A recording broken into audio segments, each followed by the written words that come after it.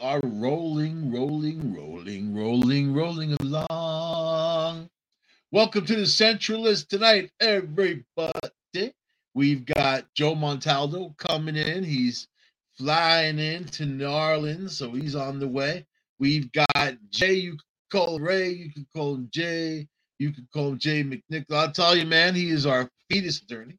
He's the attorney for all things, abortion related. I guess. You have me, of course, Michael Angley, and I'm doing my thing. And we invited others to come on, see what they have to say about this crazy political time. I think now is the most exciting time to be alive. I don't know about back in the 50s or whatever. I think things were probably pretty subdued for a lot of people. But these days, there's no holds barred. It goes right race to the bottom of the barrel. Who could be the worst? Who could be the most horrible? And I'll tell you, every time I see this elderly Joe Biden shaking, angry, saying these MAGA extremists, the MAGA extremists are a threat to democracy. Every lie, every deceitful thing that this Democratic Party's done is a threat to democracy. So these people want to rewrite the playbook in their way. Oh, if you go against them, you're done. I'm not even an extremist, MAGA, whatever. I felt threatened by Biden's comments, by his ranting speech. I was like, is this for real? Is this really where this guy thinks things are at? And who is he courting? Who are these MAGA extremists that he mentions? The hardworking Americans? Who hardworking Americans who have some kind of faith, who have some kind of faith in their family, who want to make a few bucks and support their family, support their town, the places that they live. Oh, yeah, they're horrible people. Horrible. They're a threat to democracy. Really? Is that what you think a threat to democracy is? I think people stabbing people, shooting people in the streets. I think open border. Oh, I definitely think an open border is a threat to democracy.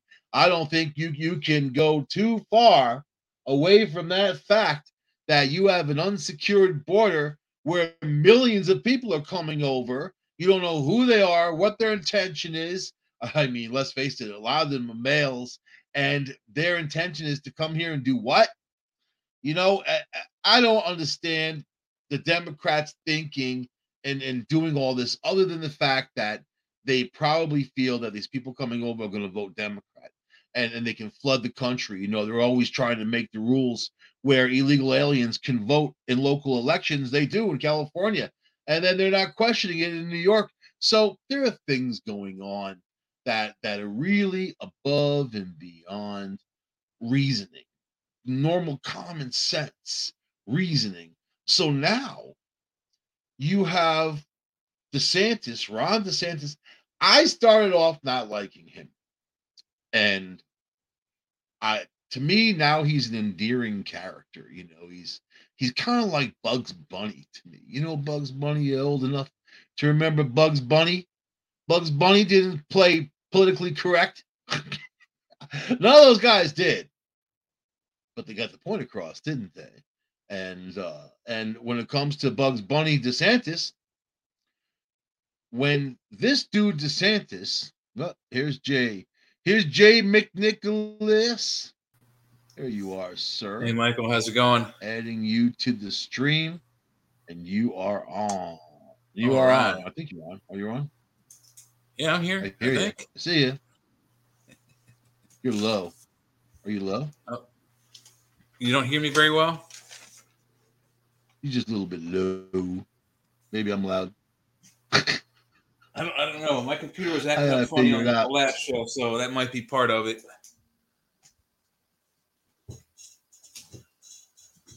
Okay. All right. Either way. Hey, man. So how you doing, Jay? How was your week? Good. What's going on? Oh, God. I had 7 days straight in a row where I was working. Then my first day off, I did the lawn. So I'm destroyed. I'm still recovering.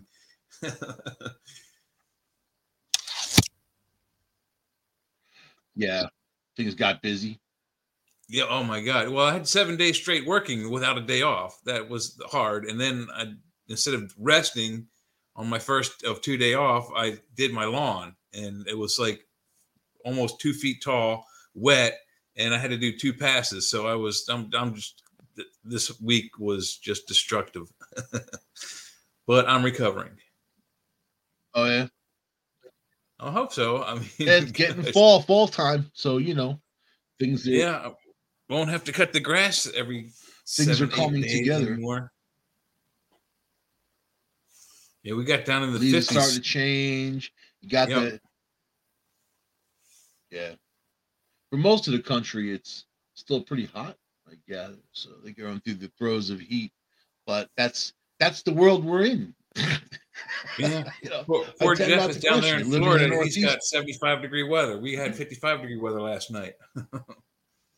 Last night here went down to, I think, 41, something like that. So yeah, you're a little further north than I am. So I had to put my space heater on. I didn't want to turn the heat on. You know what I mean? But just to stay, pretty comfortable. I mean, it is what it is, man. We get really early fall. Do you use the fan forced heater, or do you use like those oil filled radiator heaters? Just a little ceramic heater that I bought because I do a lot of hotel hopping, and when I'm doing that, a lot of them don't have good heat. No matter what the brand, you can be in a Hilton or whatever. You can rely on that thing on the wall. If it's really cold outside, you'll be cold. Yeah, they either will cook you or freeze you. Either one of those machines. I got a tiny little Black & Decker. The thing is so small, but it could heat a whole huge room. There was one place that had 30-foot ceilings, and then it made it hot in there. So that's awesome, man.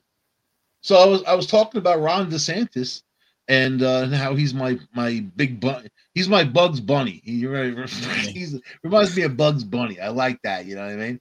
And the fact that he sent 2 planes of migrants to Martha's Vineyard.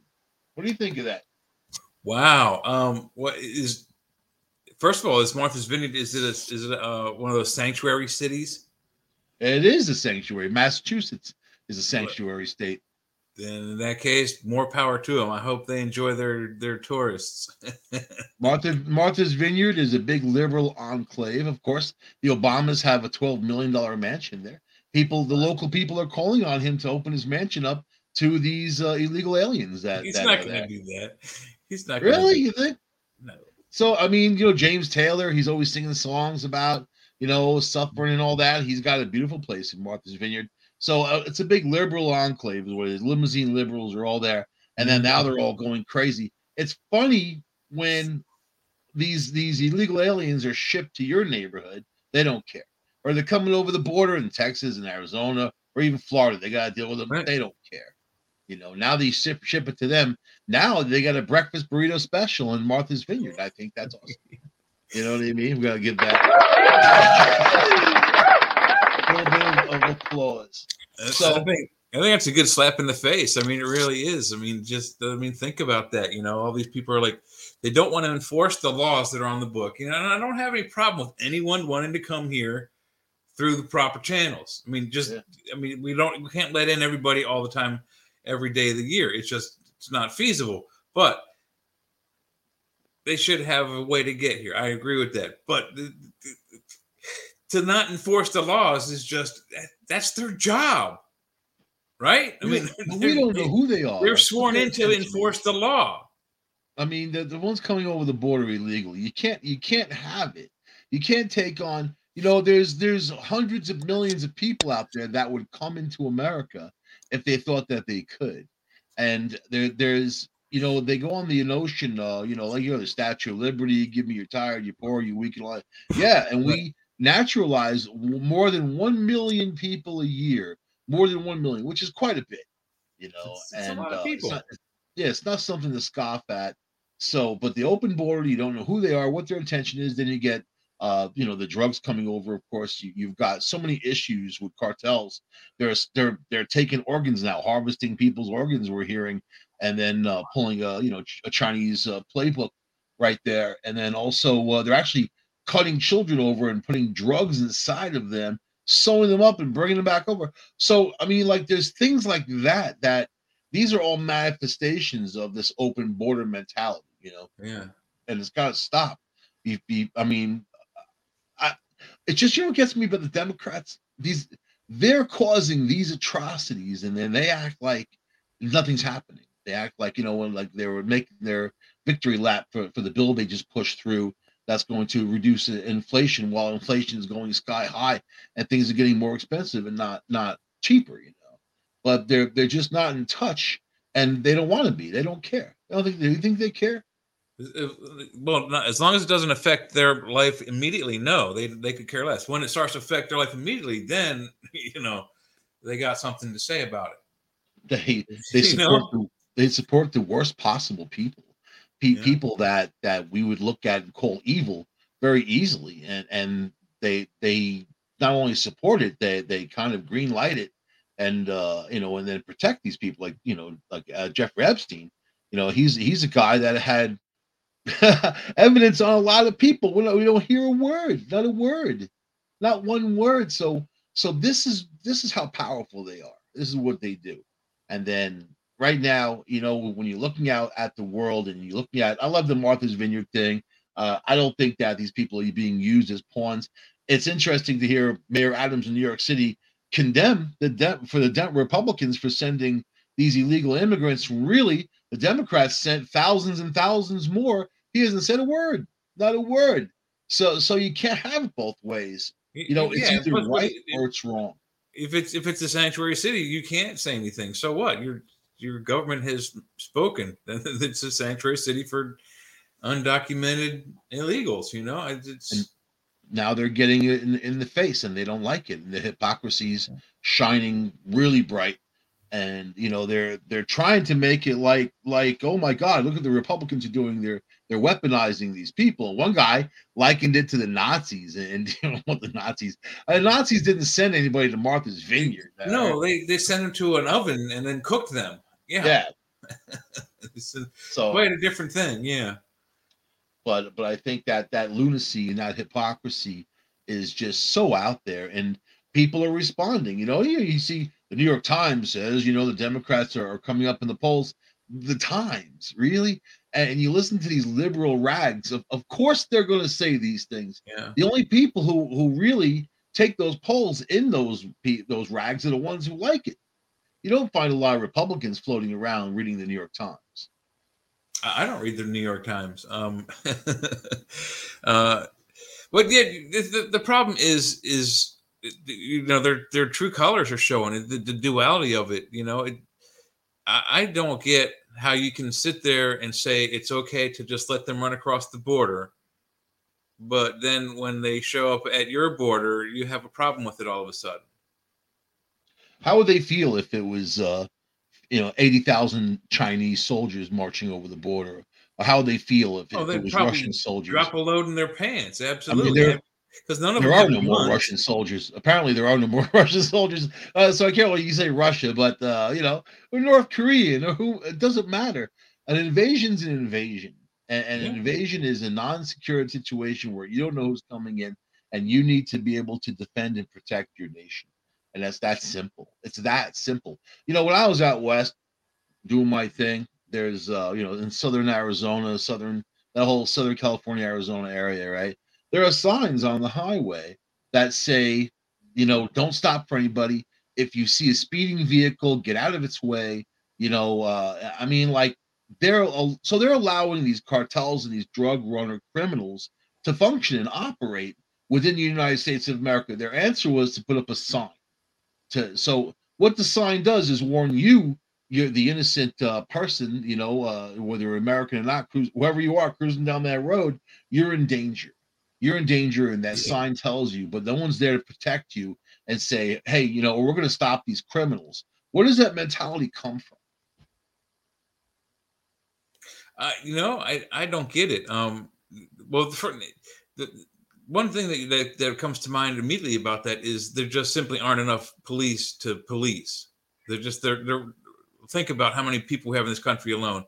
Think about, I don't know how often you drive, but get on the roads for any length of time. You see how many people speeding and disobeying the traffic laws. I don't think it's just that. I think it's just we don't have the police to do the police work. There I aren't think enough that physical men to do the work. You know what I mean? I think that we need to take the Army Rangers and send them into the Southwest and eradicate and search and destroy every threat that's there, and that's going to start tightening things up. And then on the border, you need some kind of electronics. I mean, we have all kinds of deterrents, electronic deterrents. There's a few other things. There's a few other things we can do at the border that would make it better. First of Absolutely. all, Trump didn't have a bad idea with the wall, but the wall's kind of an odd thing to have to maintain all the time. What would be better than a wall? Army bases. I think that we hire Army those and Air Force and Marine Corps bases towards those borders, build new ones, and have them so close together that there's a very little gap to get through. Who's gonna walk across our border when there's a secure military base there? They'd be arrested immediately, if not shot on the spot. You know what I mean? You know what? If we help Mexico, one, with the cartels, and number two, beefing up their southern border, that's one of the biggest things is when they're getting through down there and they traipse through. Most of these people aren't Mexicans. In fact, we can make deals with Mexico all day about having day workers, week workers. As long as you know who they are, they're registered, they want to come in, they're going to work, it's agriculture, whatever the hell they're going to do. I know what most people are okay with that. But it's the people coming over. They're coming from Africa. They're coming from India. They're coming from China. They're coming from all over the place. They're hopping ships and they're jumping down there at Panama Canal and they make their way up. Yeah. So there's the attraction is there. If you kill off that attraction, if they know they can't get in, then that's where it needs to be. And you let them know if you're found here illegally, we're going to send you right back home again, and then that's it. So, and after a while, they're going to stop coming. After a while, they say, okay, enough's enough. And then give them that pathway. You want to come to the United States, serve time in the military, help us out, and help yourself out and become an American, learn how to speak English and all this other stuff. These are the things that people should be able to do or even have to do to assimilate to the multicultures here in the United States of America. They got their own culture, but you still have to assimilate to the American. Yeah, and there needs to be a pathway, and I agree with you. Almost every other country, if I wanted to join Israel as a citizen, all I have to do is join their. I mean, I'm probably too old now, but if I were to join their army or navy for 2 years, automatic citizenship. So we don't offer that, and I mean we let foreign people into our military that aren't U.S. citizens, but we don't give them a pathway. Unless they do something heroic in battle, they don't get a pathway to citizenship. And that should be a thing. It's something that we can actually look at. But both Democrats and the Republicans don't want to look at that kind of solution. The Republicans want to, enforce what laws are on the books. The Democrats want to add new laws to ignore on the books. So take your pick who you want to win that fight. Neither one of them are going to get it done. Republicans have a lot of problems. And most of them stem from their having their heads up their asses. They don't really understand how people are living even. And then a lot of them are those establishment politicians. You had a Trump who's anti-establishment. That's why they're all so afraid of him. As I've seen it in my travels in my life, when some entity fights against another so vigorously, they're afraid. They're panicked, and otherwise they wouldn't even be on their radar. They wouldn't even care. To lie, to cheat, to steal, to do everything that these Democrats have done. It's damaged them, damaged their party, damaged everything they're about. They're up there smiling, taking credit for all kinds of stuff. This country is in financial shambles. The market's crashing. The market tanked the other day, tanked again today. At some point, it's going to catch up. So then FedEx comes out with their report, because they deliver stuff, man. They know about commerce, and they have the right in your face, that kind of report. This is what people are purchasing, people getting deliveries and whatever, and they have their financial reports. They say it's bleak, it's dismal, it's horrible. People aren't spending. Yeah, because you don't have the money. Who has the money to spend extra money right now? It's too. I put gas in my Jeep today. That's crazy. Because the price of gas went down. No, it didn't. what, a few pennies? Yeah, I mean, it's Pennies? like, I don't know, 390 something ish. I can't see through the trees right now, but uh, I did the calculations when it was, I think, $4.24. I had to look it up on Google how big my tank is. I have a Camry, 2021 Camry, and it's a 15.8 gallon. So I'll just call it a 16-gallon tank. And to fill it all the way up was like between $65 and $75. Yeah, To there it fill up is. one, mid-sized sedan, And they want $75. That's the ridiculous. you see Biden at the auto show sitting there in all these expensive electric cars that it costs $100,000, and people should buy this one. You should buy this. Really, really, this dude doesn't understand. He doesn't understand that people are suffering, poor people are getting poorer, the middle class is becoming poor. It's a chain reaction. The only ones making money are his buddies, it seems like, and the people in that circle, the people on that level. They always make money, And but that's why they don't see the problem, because they have the money to deal with the problem. wait Everyone till else doesn't, Christmas. You you want know? to see consumer spending tanking. Yeah. Here comes Christmas, and then there's what, I talk to a lot of people. The morale of the country is very low. There is a lot of disparity going on. I've been poor before, so if times are tough, I know how to adjust myself where I don't have to really suffer or sacrifice anything, and I only have me to worry about, so it's not like I've got a Mhm. string of people. But if you're a family man, and man, you lost your job and you get another one that's only half the pay, and the taxes keep going up. There's no grace or whatever. People have kids that get tax deductions or whatever. But in real life, that extra 5, 6, 700 a month we have to pay because of this inflation, you know, that's what takes stealing. It's stealing the money out of honest working people's pockets. And that's what the goddamn politicians don't understand, because they're not honest and they're not hardworking. They have no idea what it's like to run a business or do anything. Trump does. But I mean, he didn't start from scratch either, that dude. But I think that Trump talks to a lot of people like me, except he's a billionaire and I'm just some douche. And but he likes to hang out and get Yeah. with these blue collar workers. And I think he listens to their gripes and how they're living. And when I see these interviews from the past, the guy's centered on what's right and wrong as for representing people, and he has a case. But he's crazy. He's crazy all day long. But I like that. And then you can do a lot worse than having a crazy billionaire as your president, because nobody messes with him. There's no, even Putin, who's nuts, looks at Trump like he's crazy. Yeah, Like, exactly.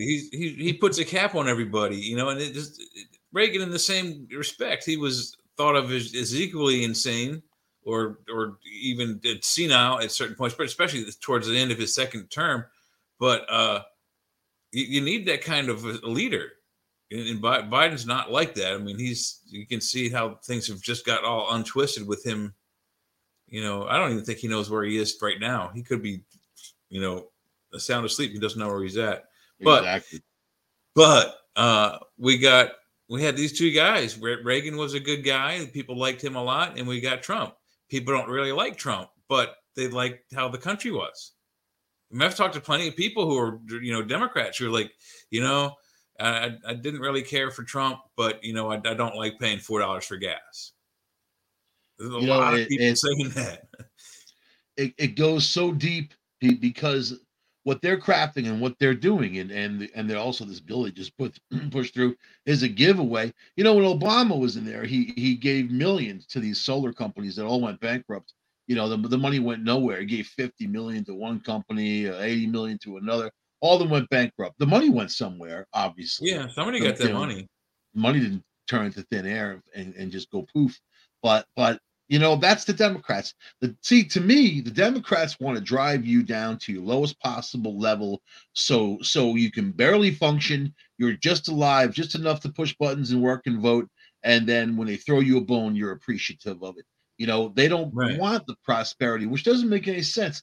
Because if you want to collect a large money in taxes. You want your workforce working and having the best jobs they can do to make the most money they can, so you can get the most You money going. You also, know, Michael, you also want them happy, very, very happy. That's why you see the trend of legalization of marijuana for both medical and or recreational. So you keep them happy and push down. They're not going to gripe as much. in But yet here we 19, are griping.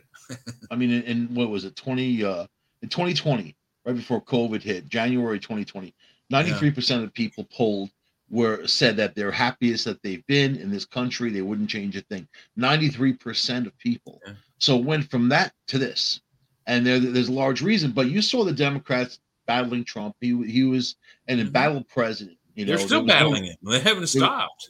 and they were battling him over fiction, over stuff that they created, over that Yeah. report that Trump was in bed with the Russians and all these other things. And they harped on it, not just them, other media too, worldwide media. I watched the BBC do the same thing. Sky News did these big reports on how Trump, they just found that one guy, Dachenko, whatever, he was a paid FBI informant. He was the one who supplied all this information for that dossier to begin with. He's a Russian agent, so he's a Russian agent. He's got ties to Russian military and also their intelligence service, FSB, and then he was paid by the FBI for that time to be an informant against Trump, and he was lying the entire time. So we American tax dollars paid this Russian spy to give false information for years on Trump for the time that Trump was in there. People need to investigate all of this and hold people accountable. We'll never be able to hold our heads high as free people unless we hold people accountable for their actions, no matter who they are. Mm-hmm. Yeah, it's pretty gross. I've been seeing some Democratic commercials for the governorship here in Pennsylvania, Oh, and they're flat out. They have these people flat out saying that Trump ordered the attack on January 6th to on the Congress building, the Craig Gresham building, and it's real. I just can't believe how insane it is. Number one, number two, they have this guy. Oh, I forget his name now. Netterman or Nesbitt. He's like the lieutenant governor right now. He campaigns in a hoodie, so he looks like a gangster thug, for one. Number two, he likes to let criminals go. And number three, his main campaign thing is that he joined politics not for the politics, but to make sure his neighborhood was safe by letting murderers go. Well, they probably don't. The They dude's probably insane. don't live. They don't live in his neighborhood. It doesn't, until they're in Right. his neighborhood. Then he's going to say something. I couldn't get into his neighborhood if I stole his key card. There's a really high-end neighborhood in Greenwich Village, right? They just hired a whole bunch of what are they? Security, basically mercenaries. Like, remember we were just talking about that, putting together a brute squad, Right. But, Yeah, a couple shows ago. they put together this group of security, armed security, right? They're patrolling the neighborhood, the drugs and the people defecating in the streets and whatever. But these people, they're not afraid of this armed security. They're not afraid of what they've got going on. They'll, first of all, you can't really do anything, even if you are armed security. You can't sit there and shoot people and think you can get away with it. So what are they going to do? They're only going to stoke these criminals, and the criminals know what they can get away with. They know, and they're criminals. It's kind of their job. They know what they're doing. Those streets belong to them. Yeah. And that's the sad part. So if you don't put them in jail and keep these criminals in jail, the only thing that's going to happen is that you're just going to really drive society down to the point where people aren't going to go out. It's going to be like San Francisco. I was watching a report about the homeless and what they spend in San Francisco per homeless. $101,000 each they spend, and to give them a tent. By the way, not even to house for a them. year. For a year, yeah, and it's amazing because most people don't make that. So if you paid people $101,000, they could have an apartment and they can do their thing and buy their food and they'd be whatever. making twice as much as I'm doing. Yeah, they'd be solvent. But isn't it crazy that we're for the homeless people and they haven't solved the crisis and they're still in the streets and they're charging people thousands for tents. for a tent that's worth $300, and they're Yeah. dishing them out. They're not solving any problems whatsoever. They're just spending a ton of money, but that money is not being spent on the homeless population. They're not putting together homes and doing this, doing that, and Right. getting them off the streets and into drug rehab and all that. No, they're just doing a few freebies, and they're taking the rest of the money and they're stealing it. Right? There's a lot of theft, a lot of open theft going on. Well, it's an industry. Clearly, look at the and the numbers are probably different from when I looked them up, but look at the state and federal prison systems. These are places that keep people alive in these small cells for years, sometimes decades at a time, and it's like $35,000 to $45,000 per inmate per year. And then not only on top of that to keep them at cost of living, but there's services that they have to provide. So there's the catering services that's $1 billion industry per year. They've got the uniform services, people that come in and take the prisoners' uniforms and steam clean them and make them even. That's $1 billion industry. Then you got the people who bring in equipment, whether it's workout equipment or outdoor equipment, so that they have exercise. Billions of dollars a year spent on just keeping these essentially very bad people alive. That's right. Just as disgusting. That's about what the average person makes, about $35,000 to $45,000 a year. If you're a career criminal, you got a free house on me, buddy. I think we need to start outsourcing. I think that we can outsource to places in Africa, different countries, like build prisons there and populate them. Borrow some Russian gulags.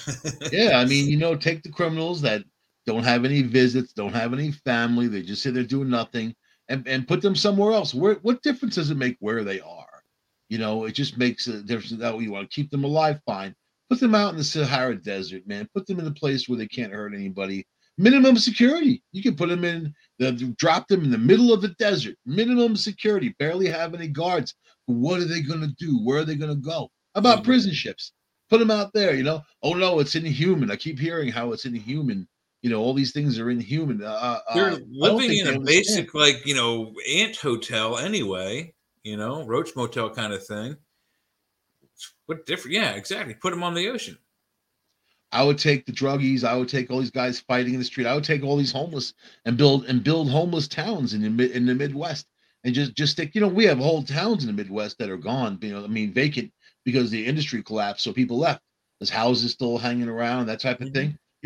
For what they spend per person, you can do a hell of a lot for a lot less, and get the menace away from the city. You got to get these people away from the cities. And you have to, if you want to help them even with their drugs, you have to isolate them and help them in that way. But I don't think, I'm of the mindset that you can't help people. I think that the ones who are habitually need help all the time are just messed up people. And they're beyond help, and you need to put them in a facility so they can't hurt anybody. I look for victimization. Who are they going to victimize next? And there's a lot of them out there. There's a lot of them out there that do it. And men, women, whatever, they don't have. You got this chick the other day swinging around a machete in New York City. Her second machete attack. They arrested her and they let her out again, and she hacked somebody else. It's become. I have friends in the city. They don't want to go out. I have a friend in Far Rockaway, which is a dangerous area as it is. And I'm like, we used to hang out on the notorious drug block, Beach 15th Street. It was notorious back in the day. And I had friends that lived there, and I used to go there and visit them. And you should see the stuff that went on there and how NYPD handled it, which they really didn't, but they were, they were overwhelmed, I would say. And then a lot of the young cops that would come in, if you go to police academy and you score low, you're going to Far Rockaway or East New York, that's where you're going to be walking. So the first 6 months as an NYPD, you got to walk a beat. So you're the young white cop from Long Island with the little young white friend from Long Island walking these streets where people rule those streets, and just for instance, I was hanging out with a bunch of other dudes, I was the only white guy there, and there were cops. One time a cop pulled up and said, "Hey, white guy, come here," like first he was like, "Hey," I had my back towards the street. He was like, hey, you. And I didn't turn around. everybody starts laughing, and he's like, hey, you. I didn't turn around. He's like, hey, white guy. when he said that, like everyone started laughing their ass off. So then I finally had to turn around. I was like, you mean me? And he was like, these guys, he used the N-word, these guys are the N-words, and they're gonna rob you, cheat you, steal from you, or whatever. And I'm like, you have no idea that I said these guys are my friends, and they're lifelong friends. I still hang out and talk to them, you know what I mean? Like the lifelong friends. And but the cops, I've seen those same cops drive past, use the N-word when my friend's kids were out on the sidewalk during the day. The cop was driving by. He said, as he made that comment as out the window driving by, the kids heard that, and I would tell them that don't. I'm saying all cops aren't like that, and all people aren't like that. I'm like, those guys are hateful. They're hateful people. But when they're in those neighborhoods and they see so much crime and they see so much just madness, I mean, like stuff you don't see in the neighborhoods they come from. They get this idea about people, right? But why is it like that? Why is it so bad in those neighborhoods? There's a solution, and I don't think anybody's ever tried to make it better. Because it's been those areas that you're talking about in New York have been that way for a long, long time. Same with the Middle East. Middle East has been that way. It's just been a horrible war zone for decades and decades and decades. How do you fix that? I don't know. That's a good question. The ghettos were designed for failure. There's no doubt in my mind. Yeah. When you look at what they put together, especially the New York housing projects, they're the worst cockroach, rat infested, bed bug infested, dangerous places. You never want to go there day and night. And to say people live there with their children and all that, and you wonder, you wonder why the crime rate is so high. You wonder why, especially when you have people that think they're not going to get past the age of 21. So but you got concentrated victims in a very small location. That's why it thrives, the crime. So it's hard to get out of there. If you had to hop on a bus in Far Rockaway and get the hell out of there to get a job, JFK Airport's right next to it, and you know how hard it is to get there. I mean, unless you take a taxi cab or whatever, but to get the bus, it kind of goes the opposite direction, or the one bus kind of just goes in a circle. Then the crackheads got together and they started putting together what they called the vans, and they bought these big extension vans, and for $1 they would drive people on a route, because the buses, there was only like one or two buses. So even that wasn't good, but it went to the welfare, it went to the supermarket, then back to their neighborhood. There's no opportunity. And meanwhile, man, JFK, you can get any kind of job at JFK. They're always hiring. There's always something. You could never not get a job at John F. Kennedy Airport. Yeah, it's basically like a small city within the city. There's so many people working there. There's everything you could think of. Every time I knew somebody who was looking for a job, I'd say go to JFK. It's close by, and then everything's taken care of, and they take care. But the cities. But think about JFK. You got Bedford-Stuyvesant right on the other side. One of the most dangerous places in America, Bed-Stuy. But people don't want to work. They want to sit around, and play the game. They don't want to work. And another situation where they want to keep people in. So what do you do? There's not much you can do. It's you yourself. I have friends that rose above that, and they left, and they had to leave to get a good job because there's no good jobs around there. Even if they took a taxi cab. My friend worked for Pizzeria Uno. He became an assistant manager, which pays decent on Long Island. He had to take, but it was a nice area, and he had to take a taxi back to Far Rockaway, and that was just something that he had to do because you don't have those jobs around there. So, income. If people make a decent living, they can hold their head higher. If someone's always poor and they never have any money, that changes their whole perception. Makes them angry, and nobody's ever happy when they're broke. Nobody. I think that's a relative term. I think people can be happy when they're broke. They're not as happy when they're not broke. I don't think no matter how you look at it, your situation is your situation. No matter how much it sucks, you got to try to find some happiness out of that, or you're just going to go insane. If you're broke and you got bills and there's things on the line and things are going to be shut off and all the stuff you got to go through, and then more keep pop. Then something happens. Oh, something happened in your car. That's $1,000. You know Yeah. what I mean? Oh man, something happened there or whatever. You know what? It's just the way it is, and it's hard. It makes life hard for people to live. So then when politicians get up there on their soapbox denouncing hardworking people, the MAGA extremists, I mean, what I know a lot of Trump people, but I don't know any MAGA extremists. I do know liberal extremists though. Well, so let's look at the results. Have the MAGA extremists burned down police stations? Have they looted stores? Have they raped and killed people in the streets? I mean, so it really comes down to what type of people you are, and what you're willing to put up with, and also what you want for your society. The people that live in those neighborhoods with high crime, they don't want crime. They don't want that. This is what they chose. But no one's looking to help them. The cops look at them like they're enemies too. Yeah. Well, I don't think it's just that. Like I said earlier, I think there's a population problem, and not just with the people, but I mean with the police. I was thinking about this for a long, long time. We don't have anything like the Autobahn, and it's something good that the president might be able to do if they were able to get it across the whole diversity of the Republicans and Democrats. Is you do a countrywide, as straight as possible highway, and then on that highway it's going to go across several states. So you can't have Maryland going into Virginia and vice versa, violating each other's laws. So you'd have to have a national police force, highway patrol force. So there's millions and millions of jobs you could have, but you wouldn't have enough population of people to populate the police jobs to police all of the people. There are just way too many of us. There's got to be some sort of better cure to crime than a police force. And but those are honest people who are driving down the road. I mean, like I've been not on always. the I mean, if you I mean, I don't get on the highway, but for 2 miles, 3 miles to go from home to work and vice versa. And people, it's 65 miles an hour. People go 75, but most people go 80. And that's where people get killed. If everyone is doing that, that's one thing. But there are people that get on the highway at 25, 30 miles an hour, and then they try to merge with these 80 mile an hour idiots. And there's actions.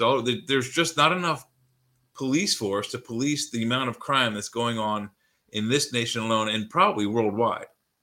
But it doesn't matter whether it's in the inner city, whether it's in the bad part of the city, whether it's on the highway, whether it's on back roads. There just simply aren't enough law enforcement officers to enforce the laws that everybody's breaking. I break them, you break them, everybody breaks them. So I mean, we're all criminals if you look at it. There's one thing America's got that Europe doesn't have is Fords. You know what I mean? So if you could have your Autobahn, but the Fords would mess it up because Fords are always falling apart. You need cars that are able to drive consistently at 80 miles an hour. You have to put European vehicles in the police forces, BMWs, and When I just drove across the country a couple of years ago, I was going through Utah and the speed limit's 80. Cutting through there, but which people want to go 90, they want to go 100, and you have your cops out there.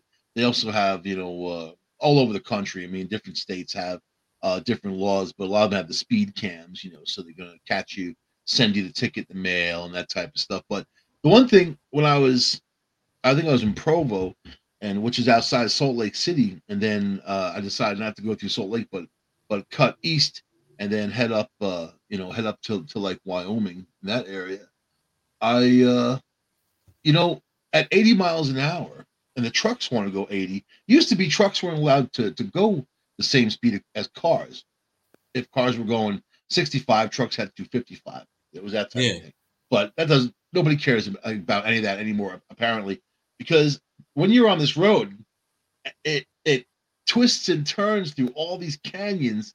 It's still at 80 miles an hour. And then you have really tight, the lanes get tight because they had to, blast through there to begin with. So it's not such a wide area to work with. You've got tractor trailers getting hit with the wind, almost blowing into you. Man, we watched this one guy who was ahead of us, who just in Arizona getting blown from one lane to the other. If you were going past him, you would have been hit because he was just blowing from one lane to the other head because he was going too fast. He was going like 75 miles an hour in high winds. And you have a lot of those idiots that are out there that don't understand that, that you got to slow down. But so I don't like the highways, man, like the big interstates, because I feel like they're not like the Autobahn has, the turns are banked. So you don't have to worry about flying off the road, and all those cars are made. European cars are more made to go that speed and maintain the speed without an issue. In America, man, there's a lot of shit boxes out there. A lot of people that you ought to check out my highway. It's actually better than even that. So I agree with you. There's no reason, except for in the slower situations, that should a 53-foot box trailer being hauled along by a 30,000-pound machine should be going 60, 70, 80 miles an hour with passenger cars in the same area. And tandem and triple trailers. Yeah, those two. Those all of that should not merge. So my highway would be like this. You'd have 3 lanes for each direction on either side. And then the first lane is going to have like a minimum you have to go. Like in the Autobahn, you have to go like 45 miles an hour or they give you a ticket. They don't care how fast you go. There's no ticket for speed. There's a ticket for going too slow. It's supposed to be like that on most interstates. Is 45 is the minimum. But also on every entrance and exit ramp, it should say attain this. So you're getting on the highway, whatever the speed limit is at that junction. It should say attain this speed now as you get on the highway. So there's no miscommunication. When you get off the highway, it should say attain 35 miles an hour now, which would be like, the local speed limit. But so you got 3 lanes, you got 55, 45 to 55 lane, a 55 to 65 lane, and a 75 to 85 lane. Then in underneath a 2-tiered Jersey wall, you have only trucks, 2 lanes of trucks, both directions, like pickup, not pickup trucks, but freight trucks. Then you have a raised deck, which is a toll road that only sports cars can get on. And like the minimum is like 90 miles an hour and you have to go at least 90, but you pay to get on, you pay to get off. So the further you go, the more you pay. Who's going to pay that? Who's going to pay for the raised road for people with really slick cars, man? That can get people with the slick cars are going to pay for it to get on there. You have to pay to get on that ramp. So, but you can't get on with a sedan. You can't get on with an SUV. So there'd have to have either checkpoints or manned booths, so like the wrong cars don't get on there. But well, I mean, my SUV, sports cars would be. Who else in this country would want to do that? If you had an exotic sports car, where do you go to drive it? My Jeep is either a short racetrack or you drive it illegally. Exotic sports cars. I got a Hemi, man. So I belong on that parkway. That exotic, but you know what? My Jeep top ended at 193 on the Autobahn when they were testing those things. So that's a fast Jeep. When I first got it, I took it in to get tires and whatever. I'm like, just told the guy, be careful with it. It'll jump on you. You know what I mean? Like he gets in and the thing was like, whoa. He's like, oh my God. He's like, what the hell? He looked at the car, walked around. He's like, they put Hemi in a Jeep. And I'm like, they did. But you know what? You see now, but everybody's got their own speed they like to go. I like to see things. So when you're traveling, if you have the time, you can take state routes, which aren't usually more than 55. If they're going through the deep country, they're like 65, but they're not the heavy truck routes. So you're not playing push and pull with tractor trailers all the time. Those guys are out there working. You keep the left lane open because that's the hammer lane. That's the one that they're going to pass people on. And then you get the people in the hammer lane going 45, 50, or they get mad because you get close to them, they brake check you. People like that are kind of just a menace to the highway. But it comes down to individuals and how they drive and their perception. And they're like when I was driving from upstate down, when my ex lived on Long Island, and I go down to see her 3 times a week, by the way, which is a hell of a ride. And then you drive in the 4 hours to get to the city anyway. Then you hit 3 hours of volume traffic just to go a few miles. And that's the worst traffic. You're already tired from the ride. You already been the 4 hours. You kind of just want to be done. And then here's this 3 hours, and you're grinding with other cars, and they're cutting you off with inches to spare.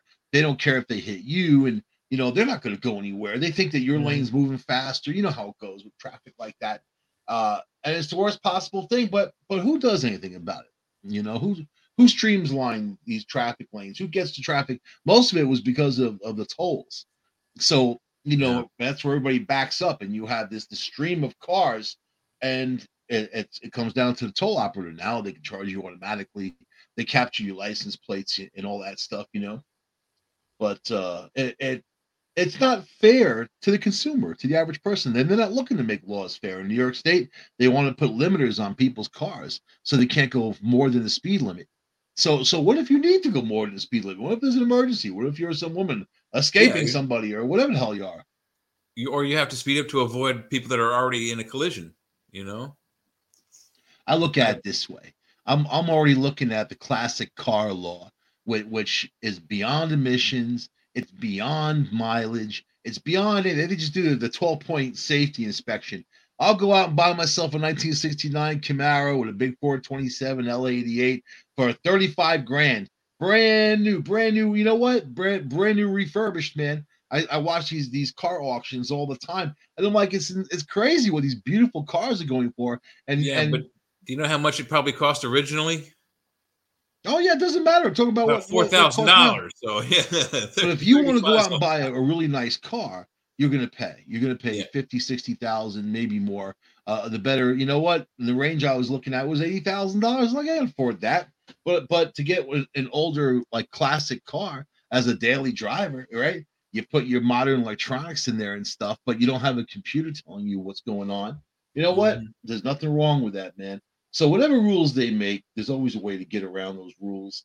And they want to make people use electric cars. I was just reading an article on how this guy has the truck, the Lightning, the Ford Lightning. He towed his boat 57 miles on a full charge, and that was it. The thing died out on him. Wow, 57 miles. Supposed to get 350, but towing his boat. And wait till they use those things in the winter, or I mean, like, or the heavy summer. Batteries don't like heat and they don't like the cold. They don't like anything. Batteries, do they? I think they work more efficiently when they're cold, but when they get too cold, they cease functioning correctly. A lot of the mileage is overblown. What they say these cars can do, I would half it. If they say 300, say maybe 150 if you're lucky, and it depends on all kinds of conditions. But so there's one guy that had to replace his battery in his Tesla. He got locked out, couldn't do anything. The battery died. $27,000 he had to pay for a car. I mean, that's like the quarter of the value what he paid for the car. Yeah. So. But the problem with these electric battery cars is unless they have the hybrid gas engine to back them up, the battery only goes less than 400 miles. My car does like 458 on one tank of gas, and I don't have to search for a special plug. And you can fill up in 5 minutes. It doesn't Usually, take yeah. 8 hours to charge your vehicle. These people it takes them 8 hours. So they're pushing people into the electric car, but the electric cars aren't they're not ready yet. They're not anywhere near. Not for travel. I mean, for like short distances, yeah. Go to the grocery store, pick up the kids from school, drop them off at the pool, whatever. But if you're a traveling salesman, forget about it. No, I mean, you're done after 4 hours or 400 miles. How far do you get 400 miles? It's like from one city to the next. Look at tractor trailers. What are they going to do about that? If you want. I mean, if you want offenders when it comes to diesel and that type. These machines already weigh, a full truck with a 53-foot box trailer on it weighs somewhere on the order of like 90 to 100,000 pounds. Yep. When you put batteries in it, that's gonna double or triple that weight. But it's just funny how the government is pushing people. You go and buy an electric car. Yeah. Do you have 100,000? You have 90,000? And a lot of these car companies, the dealerships don't want them. Ford is in a battle with their dealerships because they don't want them. There's a whole thing going on there. There's no tax credit this year if you buy an electric car. They're going to give one next year. So I don't know. To me, it's a bunch of BS. It really is. Yeah, you need alternate form, and hydrogen's a good example of that. But the electric, it creates a bigger carbon footprint than the life. They said than the life of a Land Rover. That one battery, just using it, just creating the battery. right? And the batteries get used. They got to go. Batteries. Not for long. You're at your half life on the battery. It's Yeah. just like your cell phone. It's great in the beginning, and it stays charged for a couple days or whatever, or maybe a day. And towards the end, you're charging it every 3, 4, 5 times a day. Or you can't unplug it from a charger, or for fear it will explode on you. I mean, Yep. I've had ones that you couldn't unplug it, or it would turn itself off within minutes. I just watched a lithium battery on a bicycle go up in flames. Some delivery guy that was in the city, and the thing just exploded. And you should have seen the thing. Lithium burns like nobody's business, man. If you take a nail and you put it right through a lithium battery, it'll blow, it'll go. And I have a hard time just the fact they allow them on airplanes, because yeah, but they tell you to turn them off before you take off, but nobody. I'm talking about the battery itself, a lithium battery. Yeah. The battery of that, or the battery in a laptop, they're dangerous. They're very dangerous. Lithium is a dangerous substance, but to mine it's dangerous. The cobalt, getting that is dangerous. They're using children in the mines, but then you hear these politicians buy an electric car and whatever, but they're not thinking where the technology comes from and what it actually does and the carbon footprint that it creates. Well, the process is just the making the batteries itself. The lithium goes through like 8 different countries before it gets to China for refinement. Then it goes from China to Japan to be put in a battery, then back to China for distribution. I mean, it's by the time it gets to the car, it's been in 15. It's been to more countries than I've been to. So what about steam powered? How about that, man? We go back to that. They used to use steam powered vehicles. I mean, it seemed to run the West. I mean, how fast did those choo-choo trains go? For 70 miles an hour, 80 miles an hour? So I'm talking about nuclear. Well, that's you have a little tiny reactor in your car. You know what I mean? Like a little tiny, like the size of a cup holder. Little, maybe even smaller. There's no chance of irradiating me. Sure, put it in my car. The 50,000 years worth of energy. Hell yeah. If it's contained. I don't think there's no problem. Yeah, they allow people to go back. They can't explode and get me just radiated. I don't want that. The Japanese government told people they can go back to their homes in Fukushima. So here's a place that's got radioactive pigs, and they've been breeding. And when they have baby pigs, they're also radioactive. All these villages have these animals running around that are radioactive. Oh, you can go back to your homes now. It's okay. It's not okay. That the radiation's got a half-life of 5,000 years. At least probably more like 20,000 years.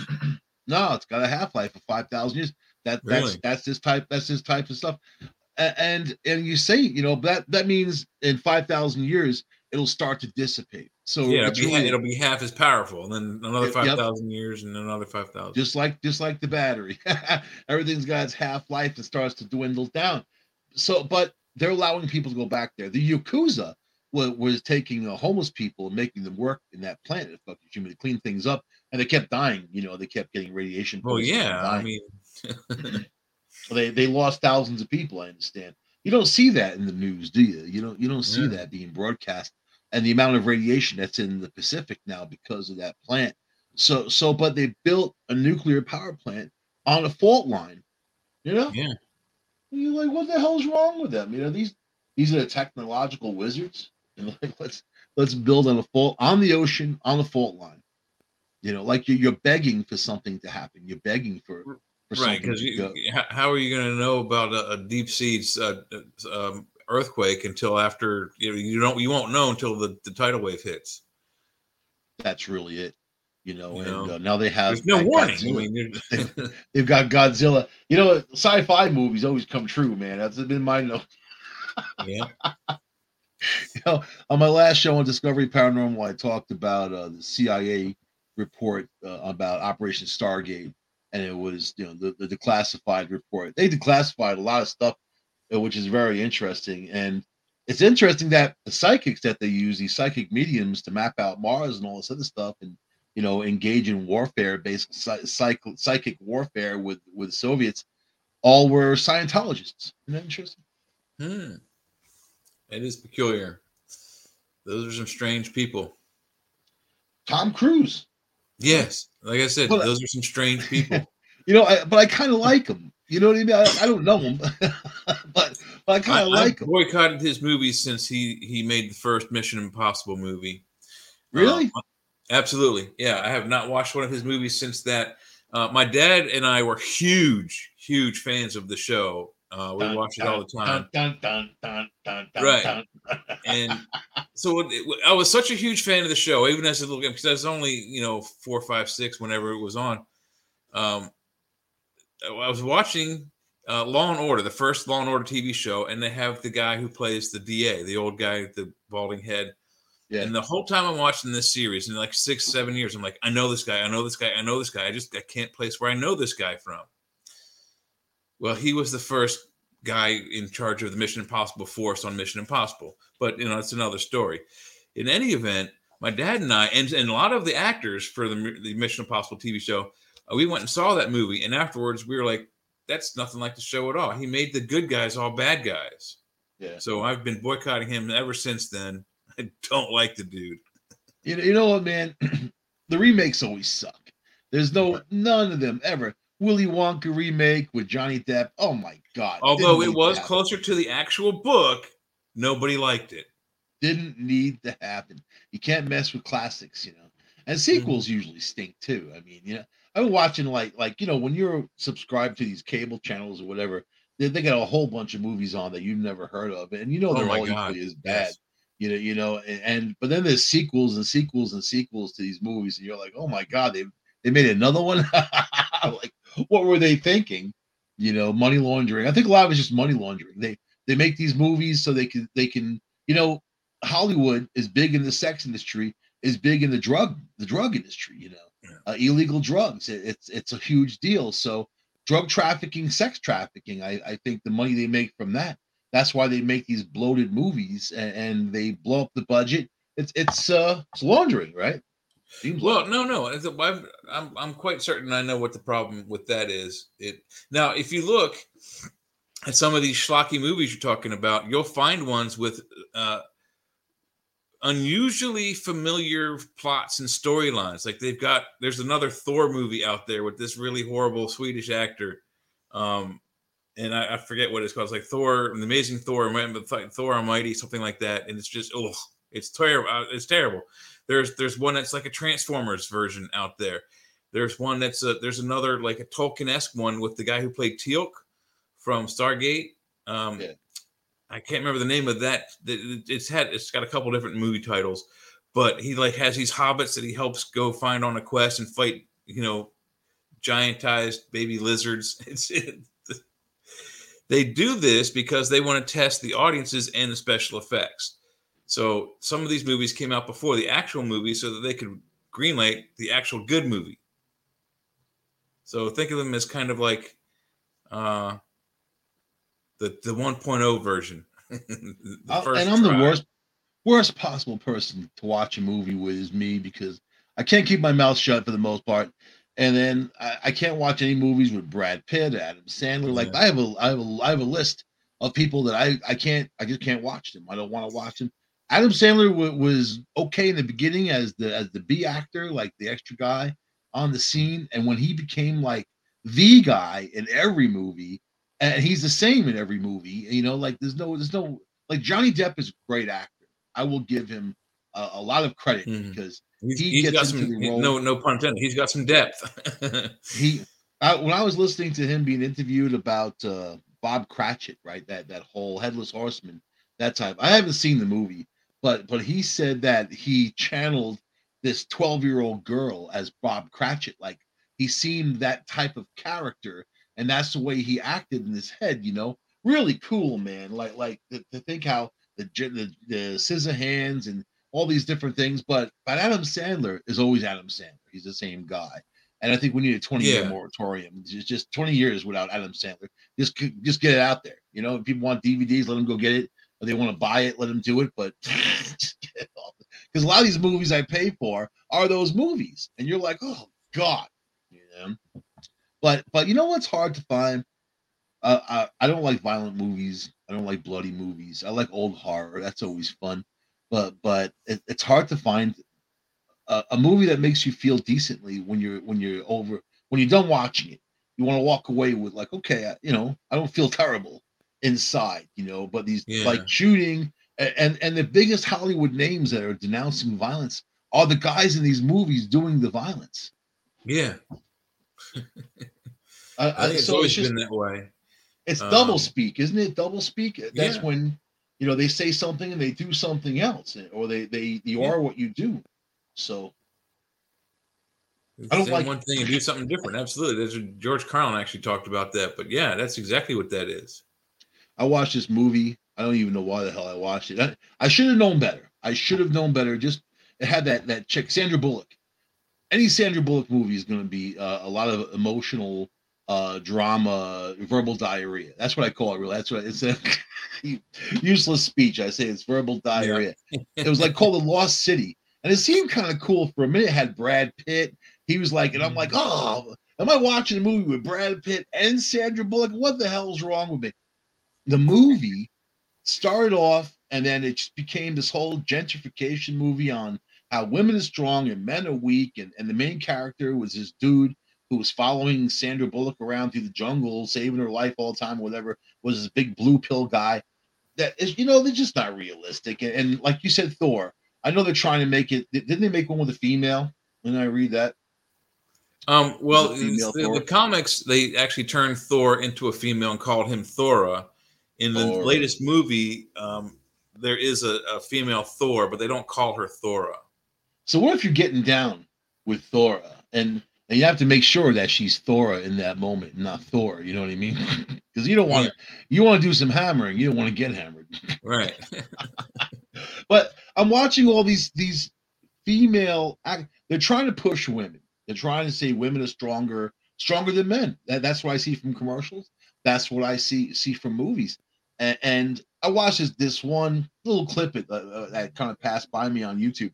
This girl who says she's a martial artist, and then she had all these big dudes, like dudes my size, like 6'5", like these big guys, these muscled up dudes coming at her, and she's like, hitting one, hitting another, doing all these things. So it's play acting, though. You know what I mean? She wasn't really hitting them.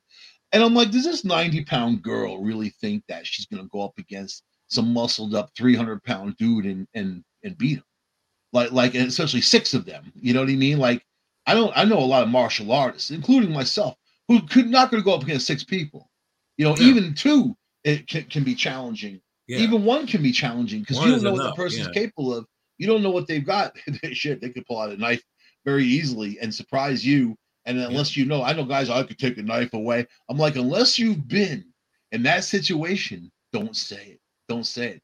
I've had knives drawn on me, guns drawn on me. My mouth got me out of those things. It wasn't anything else, because you get cut very easily.